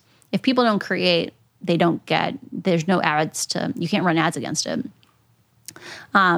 I think a world where people who participate have the ability to influence how the system is governed is a thing that I think will very likely happen at some point in the future because people value these spaces so much. And if people knew there could be a world where they would have a say in these spaces, I think that would be compelling for them. Well, we're in a bit of a chaos adolescence phase now with the emergence of all of these smaller kind of Twitter analogs and the emergence of the Substackification of journalism. And I feel like we're sort of trying to find our feet in all of this, but it's a little strange right now to not really know, do I subscribe to this or this, or how many subscriptions am I actually going to be up for? And how is this all going to play out? Is there going to be a consolidation or is there going to be a clear winner that's going to emerge from all of these, nascent little networks that are popping up right now? One of the ones that I'm really excited by is called Post News. Mm-hmm. And let's say we pass transparency laws tomorrow, the one I would want to work on is Post News. Why is that? So one of the things I worked on at Facebook that I talk about is we did influence modeling. We said, hey, we can actually model human relationships and how does influence percolate between people. And that's actually really important for detecting a fake person versus a real person, right? Because it's very hard to fake the constellation of relationships that real humans exist within. Post News is founded by the guy who did Waze. Mm-hmm. And part of why Waze was successful in literally having just the crowd map the world was it thought about the idea of credibility and the idea that credibility can percolate. It can propagate out amongst the graph. And so they're taking into consideration this question of how do people have influence and how can we have credibility that grows and evolves over time? So you're not having a centralized authority say you have credibility. It's saying, hey, can we watch how this person interacts with the ecosystem and how other people validate them? Can we build systems that are truth from the ground up instead of truth from on high? And not based on an ad model. I think they're not based on an ad model. I think they're subscription based. So beyond that, if you were designing the ultimate social network for the future, what else would be built into that? So I think it's always important there's people talk about social media as a thing. Like it's really kind of two main worlds. It's broadcast social media. It's like Twitter. You speak on Twitter not because you care about, or like TikTok, for example. Creators create on TikTok not because they're trying to reach grandma. It's because they're trying to reach as many people as possible. And so they'll repost their videos onto YouTube or onto Instagram. And people watch TikTok not to follow any particular person, but to see what's popular. Be entertained. Yeah, be entertained. But on places like Facebook, it's personal social media. Like you post your baby photo not because you want a random person to see it. You want grandma to see it. And so I think we always have to be a little bit careful when we say, like, what would the ideal social media be? Because it's a question of ideal for what? And I think in the case of personal social media, I really like human-scaled personal media. It's like or social media. Like my primary social media right now, I was about to hold up my phone, but my phone is not over here. Is Signal. It's like a group chat. I have maybe 50 group chats. They have different themes. Like I have one called Doom News, and it's like about war and destruction, global warming and all those things. And people spread news on those themes versus like ones that are like your local pub. They're like one of my friends hosts for, 40 of us or something. And this is this question of like, what do we want to get from social media? And we want connection. We want to have a lens on the world. We want to stay in touch with people. And we don't need to have 500,000 person groups to do that. And so I think for me, good social media is at the scale that the institutions that humans have evolved over time can function at. So like we have the concept of a dinner party. We have the concept of a cocktail party. We have the concept of a church parish, of a university. Like these are concepts of communication, like a convention, right? We have scale that goes up to maybe 25,000 people. Beyond that, it gets a lot more complicated. Like you do have to have these much longer conversations about governance. Yeah. And I think most of the things that we want to get out of social media can be accomplished in communities that have less than 25,000 people. Yeah, it's interesting though. When I hear you saying that, the missing piece for me as somebody who creates on the internet and has built a career, premised upon this free distribution, model and access to lots of people, and this whole influencer economy that's kind of emerged from it, is the democratization of the voice, which has its positives and negatives. But I think you could still host content. So something like YouTube, you host the content, and this question of like where people discuss the content. Do you have 500,000 person groups, and what kinds of information end up propagating in a world where you have a megaphone that goes to 1 million people versus a megaphone that goes to 25,000 people. Right. Depth versus breadth. Because like when you have a 25,000 person community, like you can have like a Discord server and you don't need an algorithm. Like humans mediate what information you receive. Once you get above that, you end up in when you have a single channel, like a Facebook group that has one stream and has 500,000 people, the only way you can actually navigate that content is with an algorithm. Yeah. And now you have to have conversations around what are my rights to resetting that algorithm? What are my rights to seeing that algorithm? That kind of thing. As a data scientist, you hear a lot of people saying, well, we don't even know how these algorithms work. Is that true? What parts of it do you understand and which parts of it elude even someone like yourself? So it's one of these things where, this is a very young field. Like this is one of these things where I talk about in the book. And we can design a system and say, this is the data we put into it. Like we can describe that, we can see it. We can, when Elon published the algorithm, like he can see what provisions it says. But the problem is that all these things work together in ways that are unexpected. Like no one at Facebook, when they made the shift from saying, can we keep you on the platform as long as possible, to can we get you to react as much as possible? No one said, I think this is going to lead to more extreme content. Like no one set out to do that. And I want to validate the things that Facebook has said. They say, we don't recognize these allegations. We would never intend to do that. I don't think they did. But the problem is that when they learned there were these side effects, and right now the only people who get to ask questions about could there be side effects are the people inside the companies. People who have a vested interest in not knowing. When they learned that there were these consequences, and to be clear, like the shift was big enough that like the CEO of BuzzFeed wrote to Facebook and said, "I think something's broken." Jonah Peretti? I don't remember. I don't remember which generation. Would have been in like 2018 or 2019. Right. So I don't know which era that is. Yeah, it's wild. Yeah, and it's getting wilder. Yeah. Right. Like when we think about what went down in terms of election interference in 2016 and in 2020, it feels kind of very, kind of not that big of a deal in consideration with what we're contending with as we careen towards the 2024 election. Everything is now suddenly infinitely more complicated due to the release of these various LLMs, the rapid growth of generative AI, deepfake technology, like the tools that are now available on the disinformation battlefield are just extraordinarily powerful. So how do you think about how those tools are going to be deployed and what we can expect as we, move towards November?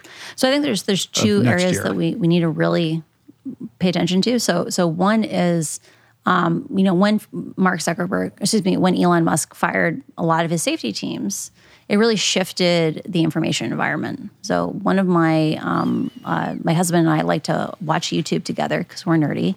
And there's a guy named Peter Zeihan who follows a lot of the politics in Russia.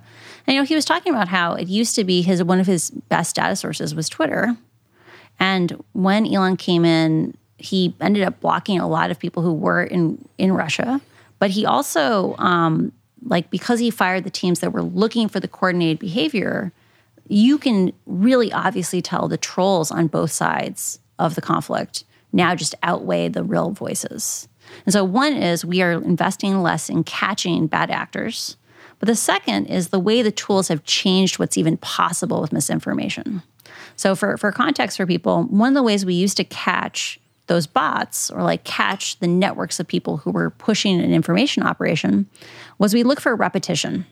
So, there's always this interesting trade-off between how much distribution can you do and how much unique content can you do, right? So if you really don't want to get caught, you write a different thing every time. Before the large language models came out, you were limited. You weren't going to reach a ton of people if every single thing you posted was unique. So you could start looking and saying, interesting, you keep sharing the same links, or this group of people keeps saying very, very similar things, or maybe even the same thing. Right, and it becomes clear that this is a bot farm. Yeah. Or China was particularly egregious at this because they would do things like they would have brigades of tens of thousands of people who would just flood the comment threads on dissidents' posts with just the Chinese flag. You can tell this is all the same thing. When you start having large language models, it's now possible to go and generate tens of thousands of unique pieces of content that all basically say the same thing, but say it in slightly different ways. And that makes it a lot harder to see that coordination. Or, for example, part of what makes misinformation so pernicious is consensus reality is like a channel. There's not a huge continuum of what you can talk about. There's we can sit and come to a view of reality if we talk long enough. When it comes to misinformation, it can play in the entire field of ideas. And whatever is the most seductive or most incendiary on the algorithm, that's the thing that gets distributed. In a world with large language models, you can generate 10,000 different variations and send them to lots of different nooks and figure out what meme, what idea is most seductive. And that just supercharges what can be done with a misinformation campaign. It's terrifying. It is. And that doesn't even get into all the deepfake stuff when you can mock somebody's voice or their likeness in a compelling way that's indistinguishable from reality. then our footing in what is real and what isn't real vanishes. Yeah. And things get really scary very quickly. So this is, when I talked about the idea of the post news is like a really interesting approach in my mind. We part of why I think we need to step away from content moderation as the solution, or like censorship as the solution, is it presumes that we can go in there and establish true and false, right? A different approach is to come in and say, hey, information operations promoting lies is much more dangerous than most things. It is very hard if you are an information operation operative to have a robust, real set of relationships with people. Like one of the things I talk about in the book is this idea of how would you catch a fake person? Or like how do you catch someone who is behaving in an inauthentic way? And so if you are really acutely modeling and saying, hey, you have friends, you have a family, you have people you regularly interact with who interact with you back, we can tell you are an organic human. If you have a fake human, it's like an LLM, they can try to guess what do real people look like, but they're not going to be perfect. And if your whole network uses the same assumptions, now your network will stand out as being a clump of people who act in a slightly anomalous way. Yeah, I like that. I mean, the idea being traditionally, if you wanted to see whether someone's a real person, go to their Twitter account. Oh, they just created the account last week. They don't, they don't follow anybody that I know, or none of their followers are anybody that I know. This all seems manufactured. You can kind of get to the bottom of it pretty quickly. What you're saying is create a matrix of credibility that establishes this person is real, with a history of, deep relationships and interactions with other credible people that over time establishes somebody as a worthy distributor of information. Yeah, this person looks like they're a real person. They're having real conversations. And even if I disagree with them, the idea that they are a real person means they are less dangerous than they are part of an operation. But at the same time, it's like, we're having a conversation about just trying to figure out who's a real person or not. Like, it's insane, right? Yeah. We are living, and this is part of why we have to start having more transparency, because we have tools where we can start saying, hey, we got to move this ball down the field.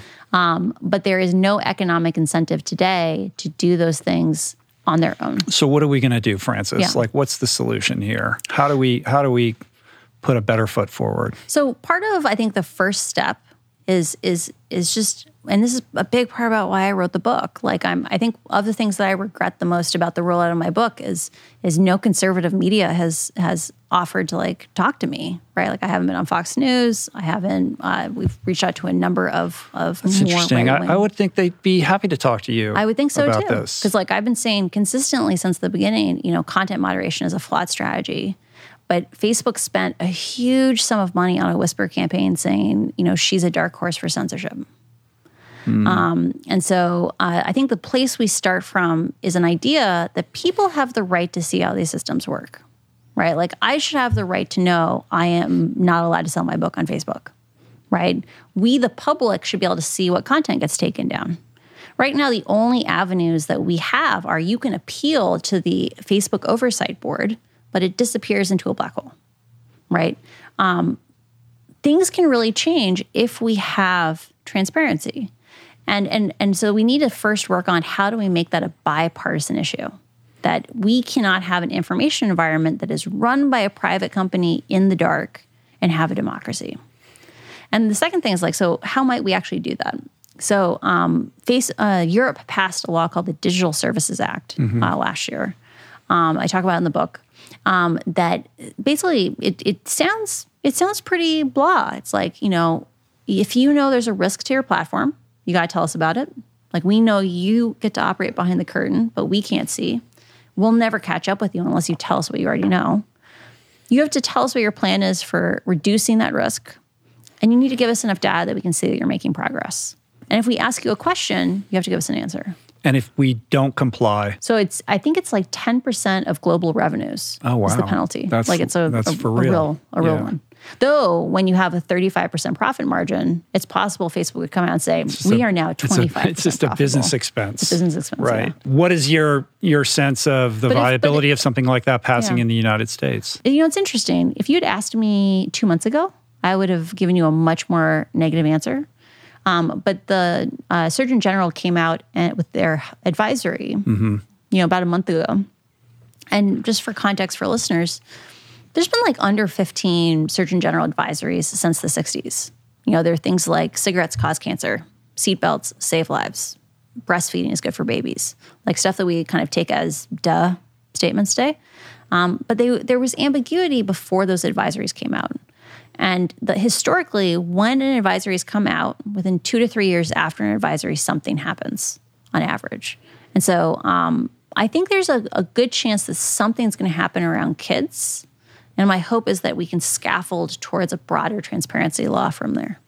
What do you mean something's going to happen around kids? I don't Meaning know. there will be like a sort of political will to do something because of our shared concern of how these things are impacting young people. Mental health of kids.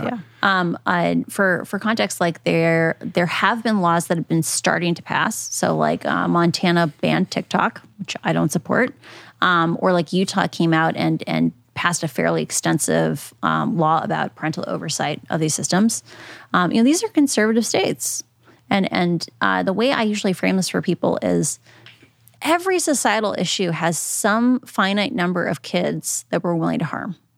So in the case of cars, we put 8-year-olds in car seats. Like 8-year-olds in car seats saves like tens of kids. It's like 60 kids a year versus like having a 6-year-old in a car seat. Think of how many fights with 8-year-olds about car seats take place every day because we put 8-year-olds in car seats, or like how much money is spent on 8-year-old car seats.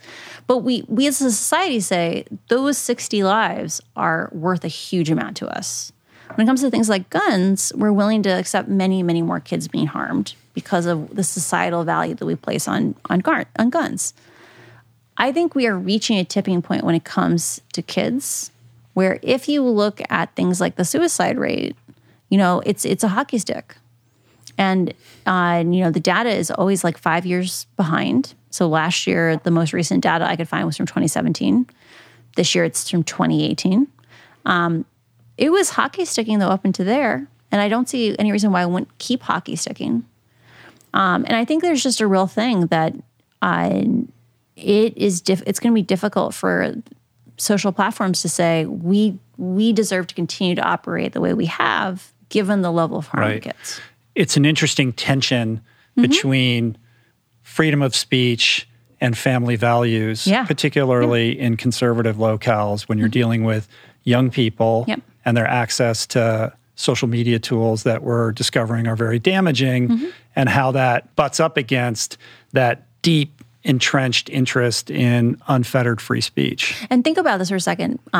Some of those harms have nothing to do with speech. So like sleep deprivation, sleep quality has nothing to do with free speech.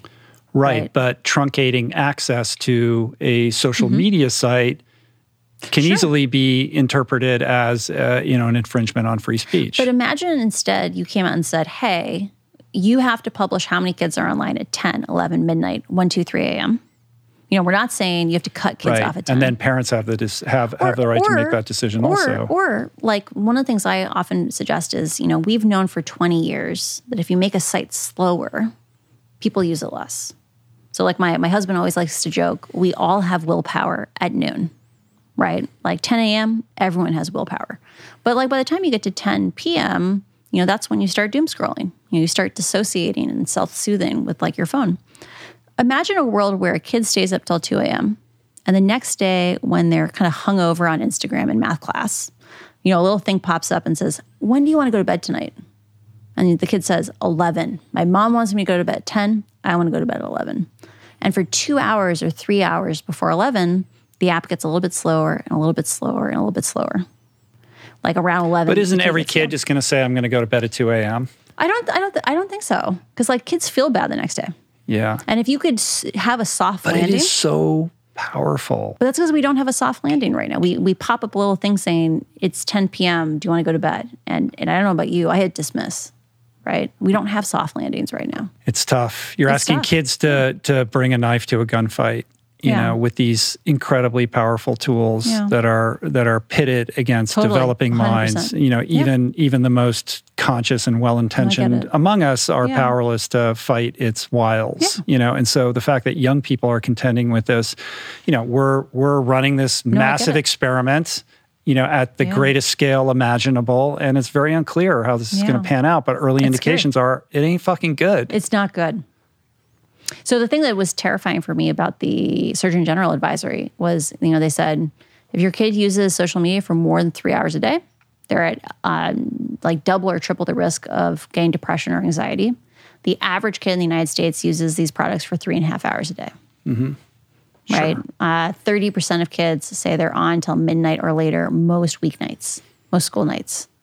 Like, you're totally right. Like, we are... when I went to the State of the Union, so I was a guest of the First Lady at the State of the Union, I don't know, a year and a half ago. And he said, we are running a national experiment on our children.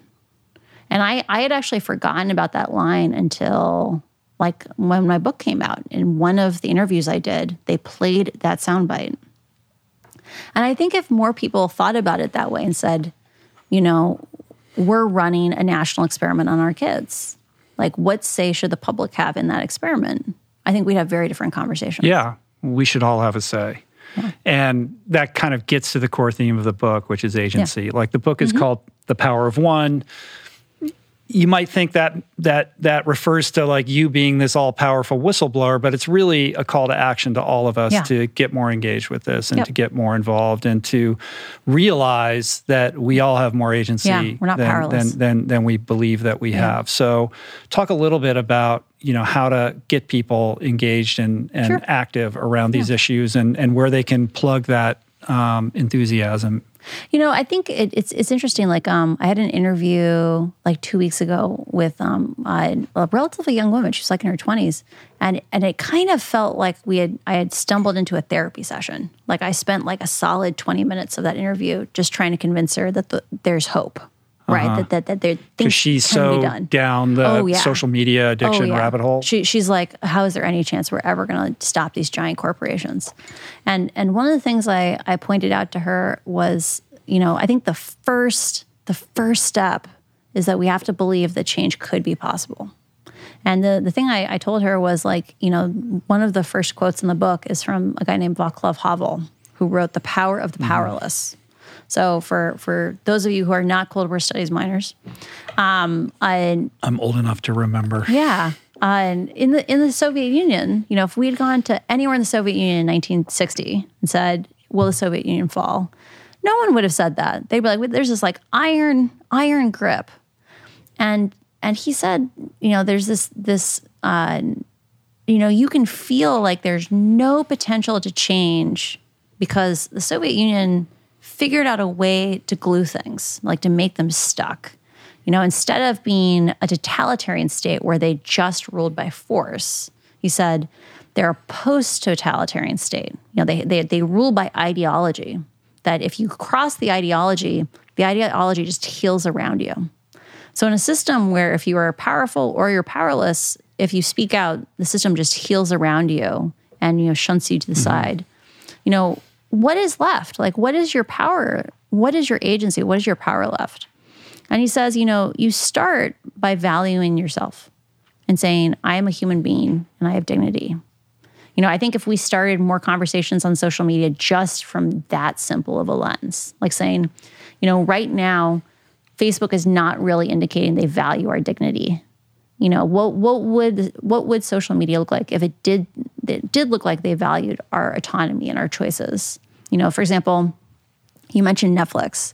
When I was sick, I watched a lot of really depressing Netflix. And I think I didn't even realize that I had like gotten into the darker depths of the catalog. Like the true crime Dahmer stuff? No, or? like I don't know, moody Scandinavian dramas. You know, like you can be real dour on Netflix if you want to be. Scandi crime. Yeah. I like it. But when I started getting better, I'd open up Netflix and I'd be like, nothing appeals to me on Netflix. Right. I try to search for comedies. I try to If search for Netflix only knew that I feel better now. Yeah, exactly.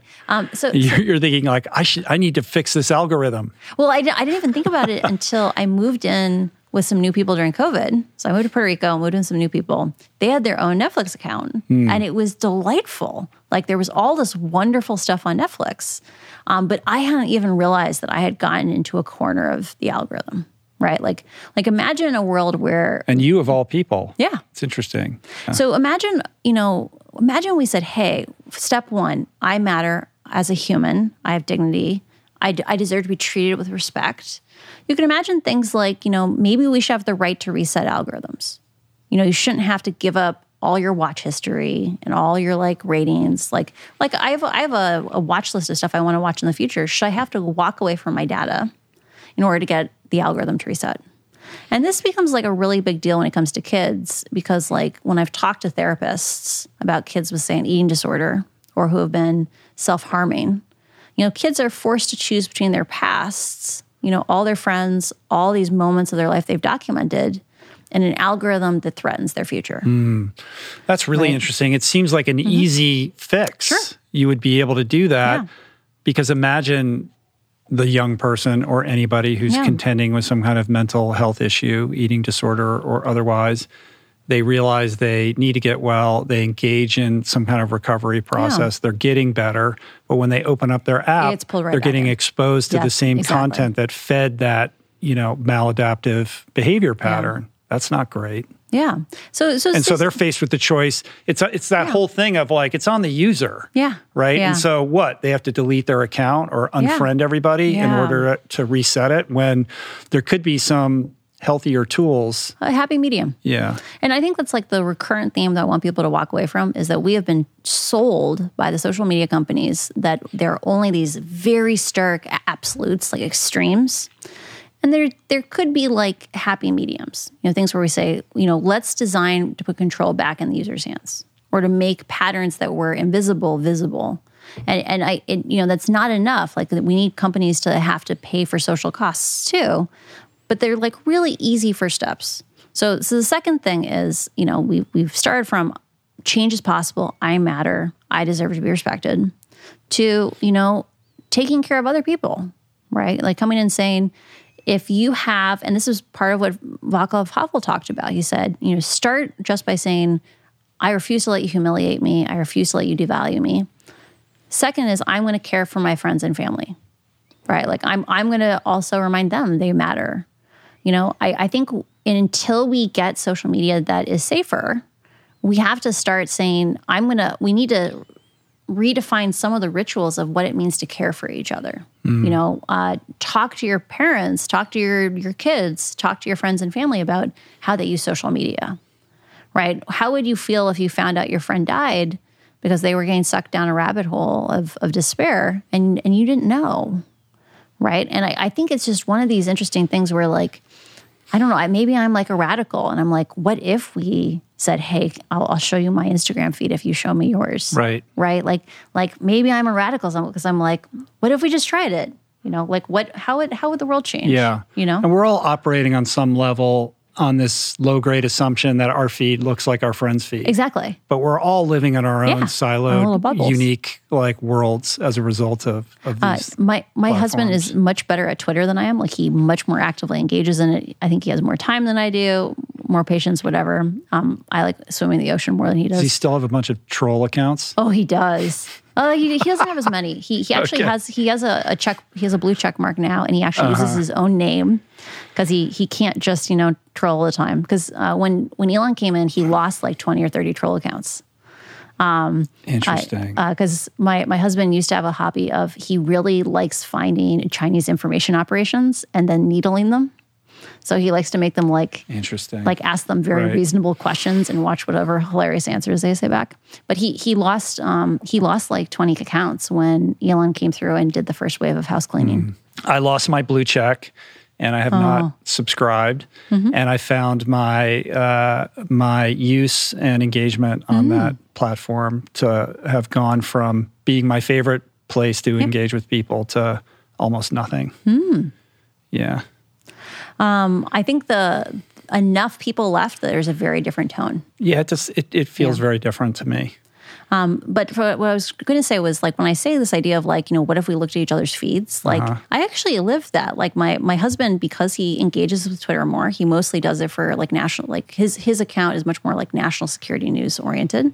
Like, I literally, like, we lay in bed, and when he starts, like, doom scrolling late at night, like, I'll sit and, like, enjoy his feed with him. And occasionally I annoy him because I'm like, I want to read that, so you have to slow down.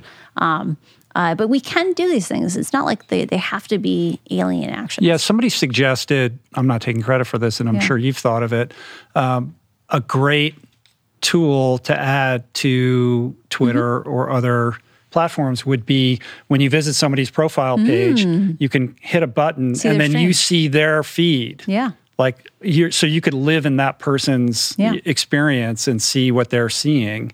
I think that would be... I think it would be cool. Very cool. If people could opt into it. Yeah, and then you can kind of, this is what this person's reading all the time, and that's maybe why they're posting in this way. I understand this person a little bit better than I did prior. Yeah, that'd be cool.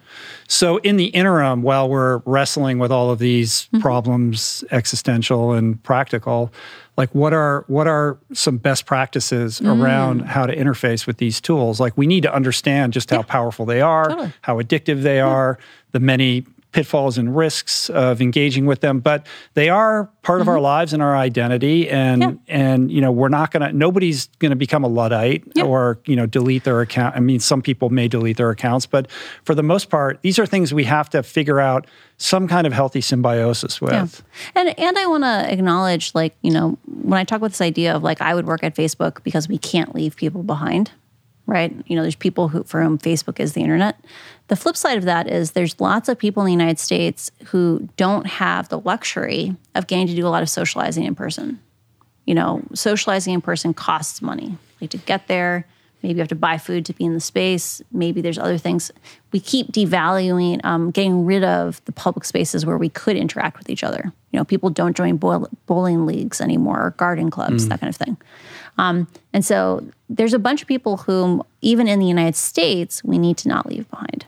But the next thing I would say is I saw this app recently when I was on my book tour a couple weeks ago that I loved, which was it just when you open any social media account, it tells you how many times you've opened it today, and a little thing goes across the screen very slowly that counts down like 5, 4, 3, 2, 1, and then asks you, do you really want to open Instagram? Or, like, do you really want to open YouTube? And I love that idea of just giving people a little bit of friction. A little friction. Because one thing that people do is they use these as, like, digital pacifiers. You're feeling a little anxious, you're feeling a little uncomfortable. Instead of sitting and just enjoying the silence or, like, watching the scenery go by in your Uber or whatever, we pull out our phones and we immediately dive in. Any kind of moment of intentionality gives you a chance to make more of a real choice. What is that app called? If we'll I had figure my it phone out. We'll put it in the show notes. I really like that idea. I haven't heard of that. I've heard of other sort of apps that you can put on your phone that you can set hours where certain apps don't work, et cetera. I think it's important to reclaim our boredom. If we want to be able to express ourselves creatively and do our best thinking and be able to respond to the world around us and be available for the people we care about, we have to reprioritize the importance of rumination and quietude and those moments. And I'm as guilty as anybody, like, I'll fill every opportunity, standing in line or what have you, to check the phone and lose myself a little bit. I'm like, I'm powerless. Yeah. It's really hard. I have a lot of compassion for people that are suffering and feel powerless to, make any kind of adaptive behavior change around these things. I think there's some other low-hanging fruit. It's like charge phones not in the bedroom. That's a tough one. Kids should charge their phones in the parents' bedroom. Yeah. Adults should. Once the cat's out of the bag, as somebody with a bunch of kids, like, it's hard to put the genie back in the bottle on that one. Well, that's why the kids' phones can charge in your room, but, like, your phone could charge in the kitchen or something. You can buy an alarm clock for $10. It will wake you up in the morning. That's one of those ones that I'm really I need to do it, right? Like my vice is I doom scroll late at night, and my husband totally calls me out on it. And so I need to like start charging the phone in the kitchen probably. The final thing I kind of want to ask you about is this conflict or tension between immediacy. Like we need solutions. Like we've got, they're like as I open up this conversation with this idea that if we don't fix this, tens of millions of people are going to die, your own words. There is a sense of urgency around solving these problems while also simultaneously like appreciating long-termism. Like we're in for the long haul here. We got to get through this uncomfortable adolescent phase and learn how to do better. Both those things are true and important. How do you kind of, as an advocate now who's in the public spotlight, talking about this stuff all the time, what is the message that you want to put out there in terms of what we need to do now to address the immediacy aspect of this? I totally get, like, I think I frustrate people because I don't come out and demand more sooner. Right. So like I know when I first came out, a friend of mine who is very active in this space, he was like, you need to pick like one thing that you want them to do. Like maybe it's like cut the reshare chains. You need to pick one thing and push to get that one thing because you're not going to get anything more than that. And part of why I have resisted that so hard is like I think the problem of social media is there weren't enough people sitting at the table. Right? Like there are all these trade-offs and all these externalities, these social costs. And there weren't enough people who actually got to have a say in the process. Like it was made internally by a very small number of people who were working under very constrained incentives. And, we have to start with transparency because I really believe having a democratic conversation about how to move forward is so essential. And so it's a little hard because like I fully acknowledge the house is on fire. And like coming in and saying, we should have smoke detectors. Like I totally get that's not satisfying. But right now, there are so few people in the world who get to participate in a conversation about how to move forward. I don't think it would, I think you'd be swapping out one dictator, Mark, for another dictator, me, if you were just like, Francis, fix it for us, right? And so we really need to immediately get transparency. We're going to keep working at Beyond the Screen on things around like how do we onboard and up-level, concerned parents, litigators, regulators, investors, because all of those actors together are how safety happens, right? It's investors saying we need to manage for long-term risk. It's litigators that say we need to create the right set of incentives. And so I think all in, we start with transparency and then we begin the hard work of actually figuring out where do we go from there. What is the floor? Are you doing your own kind of like youth education, red teaming with social media projects where you get kids in and you're like, design your own social, okay, what happens when that person says that? What do you do? Like, how would you fix that? Like creating literacy in like a generation of young people who are obviously going to be inheriting all of this at the earliest phases of their development seems to be, that's a longer term solution to this, but I really like that idea of injecting that awareness in as early as possible. I think there's two kinds of education that are really urgent. So one is that, so did you do high school journalism? No. So there exists in the world high school newspapers. There even exist junior high school newspapers. So hot take, do you think there are any good junior high newspapers in the world? I have no idea. Probably not. I think almost certainly not. But I mean, like, I'm not trying to rain on them. Like, that's not why we do it. Like, we're not funding those. You're exposing them to the principles around journalism. We're saying, journalism plays such an important role in a democracy, right? So the first pass at history, it's digesting information, helping people get to have a chance to have opinions. That we believe we need to expose the broadest number of people possible to the process of journalism. We are shifting over our information environment from one where it's all about a structured process with journalistic traditions and ethics and protocols to one that's decentralized or is run by algorithms.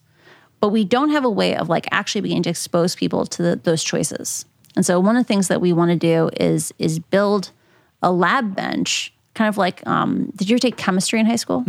So like The chemistry lab bench you used in high school is remarkably similar to what you would use in college or if you're a graduate student or if you're a full-blown chemist. That lab bench facilitates a lot of levels of understanding. If we had a simulated social network, we could have, high school data science clubs where kids could argue over, should you have to click on a link to reshare it? And you could play the ads team, and I could play the new user team, and they could play the non-English user team or the kids team. So you're bringing the debate ecosystem into this as well. Or the model UN, or mock trial. Like how do we make kids say, hey, actually, these products I use can be built in a very large number of ways. There are choices being made. There's consequences of these choices. And to be real clear, every single time we change them, it's not like it's either good or it's bad. Some of those stakeholder groups are going to benefit, some are not. Do we still ship? So that's one kind of knowledge that I really want. Like we're very actively building towards, and we'd love support if anyone wants to give us support. Yeah. So what is the website for that? So our website is beyondthescreen.org, and please reach out. Also, my email is francis@francishaugen.com. But the second kind of knowledge, I like to think of it as like community governance, right? Or like in addressing the idea that we are actually very rapidly stripping social capital from our children. So I'll give you an example.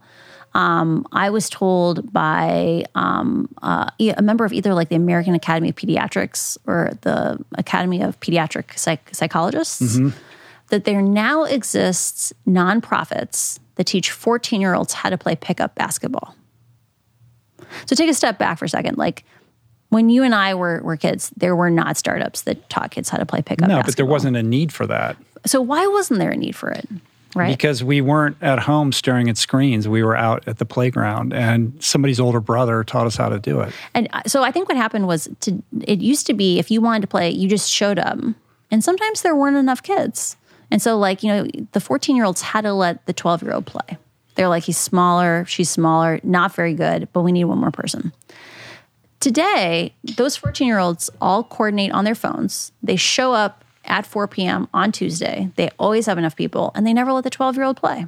And so now you have to figure out how to do intentionality around propagating that knowledge.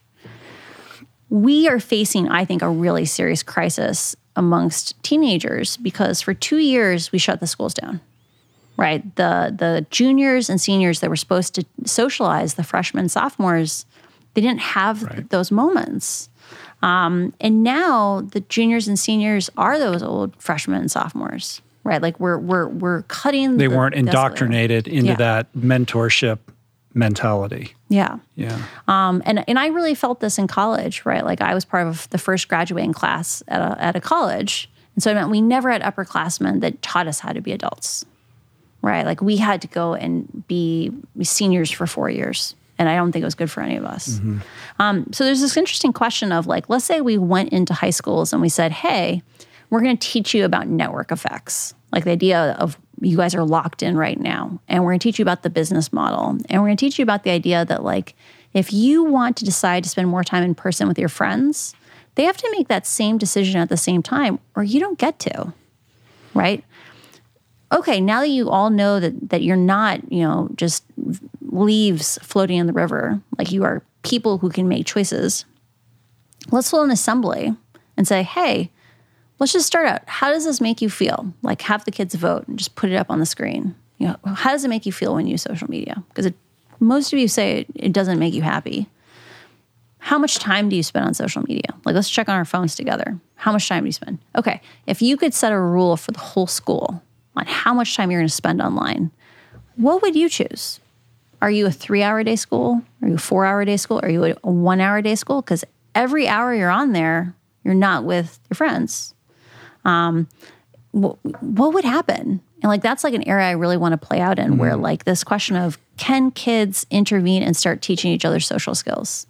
Can we intervene at the level of a community instead of a single kid or a single family? Well, that speaks to agency and also this idea of self-regulation, because ultimately it is, as much as it's it shouldn't be on the individual. It is on the individual, and we have to make these choices ourselves about how we're going to engage with these things. And, the younger you can get to somebody and give them that sense of agency where, listen, you're a sentient human being and I trust you, and you have to figure out how to be responsible for yourself. Like, what do you want? And engaging with a young person at that level about these things, I think is really can be a powerful thing. And should be part of elementary school curriculum. Yeah. You have a hopefulness in how you're approaching this, and I think that hopefulness is rooted in an understanding that change takes time. And so this is not, hey, I came out and I testified and I went on 60 Minutes and my work here is done. This is perhaps work that has no end, but is worthy of, devoting your time, attention, energy, and life to. And when you think of the whistleblowers over the years, you mentioned auto safety, obviously Ralph Nader, he's sort of a talisman for you. There aren't that many. I mean, there's Edward Snowden in the NSA, there's Daniel Ellsberg, and, we all saw Russell Crowe portray Jeffrey Wigand in The Insider. And there's you, there's these sort of iconic figures that don't pop up that often and create kind of a bit of a lightning bolt moment. But the groundswell of change in the aftermath of that is something that we need to appreciate, does take time. I would say the transformative moment for me that was kind of like the moment my life pivoted was I really so I'm a big nerd. When I travel, I love maritime museums and railroad museums. I'll show you. I'm odd. I really like museums about cities. I like places that tell their own stories. And I really like museums about individual people. Because you get to I really like understanding people. I really like connecting with them. And, I've been to ones about artists, political figures, architects, I just enjoy people. And one of my favorite single person museums is the Museum for Indira Gandhi in Delhi. So I was in Delhi for a wedding, and it's a really cool museum because they tell her life story from letters and newspaper clippings that are in context to that moment. So it's all contemporaneous documents and artifacts. And they had this article about her when she was 5. So she's the only child of Nehru, who was one of the founders of India. And this article is about her leading a march of children through the streets of Delhi when she was 5. So think thousands of children. It was called the Monkey Army. And one, it shows you how different parenting standards were a long time ago, because who would let their child go in a mass of thousands of 5-year-olds today? But two, it was a catalyst for me, because I think she was in her 40s when India became free, right? And I had never, I had watched the Gandhi movie or whatever and been Gandhi made salt in the ocean and India became free or whatever. But I hadn't thought about the idea, it took them decades. It took them 70 years to become free. And if you had asked anyone in the world in 1875, will the British ever leave India? No one in the world, except for the 100 people gathered from the Indian National Congress, would have said there's a chance. And I think today, I have a line in the book, fatalism is a sign that someone is trying to steal your power, right? When we say there's no chance we can do something, so much innovation comes from some crazy person saying, what if it was different? And I look at it as, we are going through a transformational moment. The idea that our economy could go from being transparent to opaque. We will wrestle with this for decades. And so it's easy for me to get up every day because it takes time. Any last thoughts? Is there anything else that you think people get wrong about you? You've done 1 million interviews. You've got this book out now. Interesting. Obviously, a lot of people are talking about the ideas that you're talking about, but they're also talking about you. Yeah. Is there anything that frustrates you around maybe some narratives that get out there? I've really liked this conversation. One of the things that's nice about podcasts is you get to have such a larger depth. You get to talk about such a broader set of things. A lot of the press coverage in the United States has been, in 7-minute or 15-minute chunks. And so we ask the same questions over and over again. I think the thing probably the thing that's most frustrating for me in terms of like narratives is we have always like we've really like my nonprofit has really struggled to fundraise because there's a perception that people have given us lots and lots of money. Mm-hmm. And if people realized how little we had been given and like I've had to pay like out of pocket for even basic staff for things, I think they would be really shocked. Right. Because there's this perception that like... Well, Piero Midyar is funding you. Yeah, yes. So his nonprofit, Luminate, has never given me anything other than like logistical support. Oh yeah, that was one of those conspiracy theories. Right. That there was like the billionaire. Yeah. He's, for people that don't know, he's one of the PayPal guys. Yeah. Made a bunch of money and is a big philanthropist now. But his nonprofit gave you aid, but it wasn't like he had any personal involvement. They paid for plane tickets to Europe and like people to introduce me to like politicians and stuff in Europe. But like it's one of these things where it's like, you know, my salary is paid on public speaking. So like if you want to invite me to a conference, that's always lovely because that currently is like the thing that pays for my assistant and things like that. Mm-hmm. And so I think that's probably the thing that frustrates me the most because like... Or people think if you have a book out that you're a millionaire. Yeah. I'm trying to think if there's anything else where I haven't gotten asked it. But you got that sweet crypto cash, right? What's going on there? I love that meme. I would say I was raised on Vanguard, you know, like Vanguard mutual funds. Like you should have a diversified portfolio. And I totally believe you should have like 5 to 10% in crypto, but that is not a life-changing amount of crypto. But you moved to Puerto Rico. You're part of like the whole, the bleeding edge of the crypto movement. Yeah. No, I lived in San Francisco during COVID and it was really cold and really lonely. Right, like I talk about in the book, I had to relearn to walk, and I still have very bad pain in my legs. The neuropathy from the celiac. Because I used to be, it got bad enough that I was paralyzed beneath my knees. Yeah, it's awful. And I can hike all day now. I can walk on my toes, but like whenever I'm cold, and LA today is cold. I know you guys don't believe that, but 70 is cold. In Puerto Rico, I can leave my AC off in my office, and it just stays 85. And like that costs $1,000 a month in San Francisco. Right. And so like I can't speak to any of the reasons why my other friends moved there. But like I moved there because like a bunch of people were like, oh, we're going to go on an adventure. And now I'm there. Yeah. You've been there for a while too. Yeah, you like great. it down there? I love it. Like cool. In Puerto Rico, you can live on the beach. Mm-hmm. Like you can have a condo on the beach where you open your windows and you hear the water. And like my husband and I, we go swimming 4 to 5 days a week in the ocean, and we have this thing we call descending bodies of water of descending size, where we go in the ocean, and at some point we get a little cold, and we go to the pool at our condo, and it's like 1 or 2 degrees warmer, and then we have an inflatable hot tub, which sounds like a ludicrous object, but for $250 we got a Coleman hot tub on sale. And it only goes up to like 104, which it turns out is hot enough. Yeah. Right.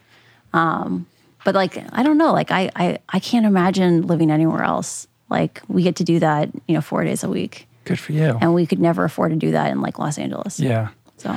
That's great. Yeah.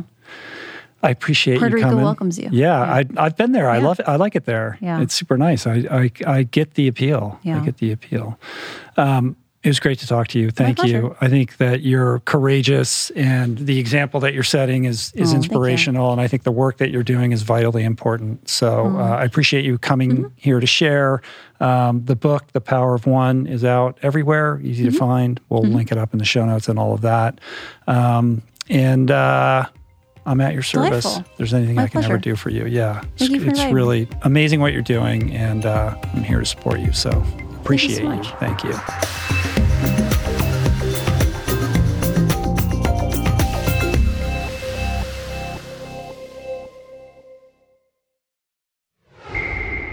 That's it for today. Thank you for listening.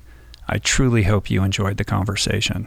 To learn more about today's guest, including links and resources related to everything discussed today, visit the episode page at richroll.com, where you can find the entire podcast archive, as well as podcast merch, my books, Finding Ultra, voicing change in the plant power way, as well as the Plant Power Meal Planner at meals.richroll.com. If you'd like to support the podcast, the easiest and most impactful thing you can do is to subscribe to the show on Apple Podcasts, on Spotify, and on YouTube, and leave a review and or comment. Supporting the sponsors who support the show is also important and appreciated, and sharing the show or your favorite episode with friends or on social media is, of course, awesome and very helpful. And finally, for podcast updates, special offers on books, the meal planner, and other subjects, please subscribe to our newsletter, which you can find on the footer of any page at richroll.com. Today's show was produced and engineered by Jason Camiolo, with additional audio engineering by Cale Curtis. The video edition of the podcast was created by Blake Curtis, with assistance by our creative director, Dan Drake. Portraits by Davey Greenberg, graphic and social media assets courtesy of Daniel Solis, as well as Dan Drake. Thank you, Georgia Whaley, for copywriting and website management. And of course, our theme music was created by Tyler Pyatt, Trapper Pyatt, and Harry Mathis. Appreciate the love the support. See you back here soon. Peace. Plants. Namaste.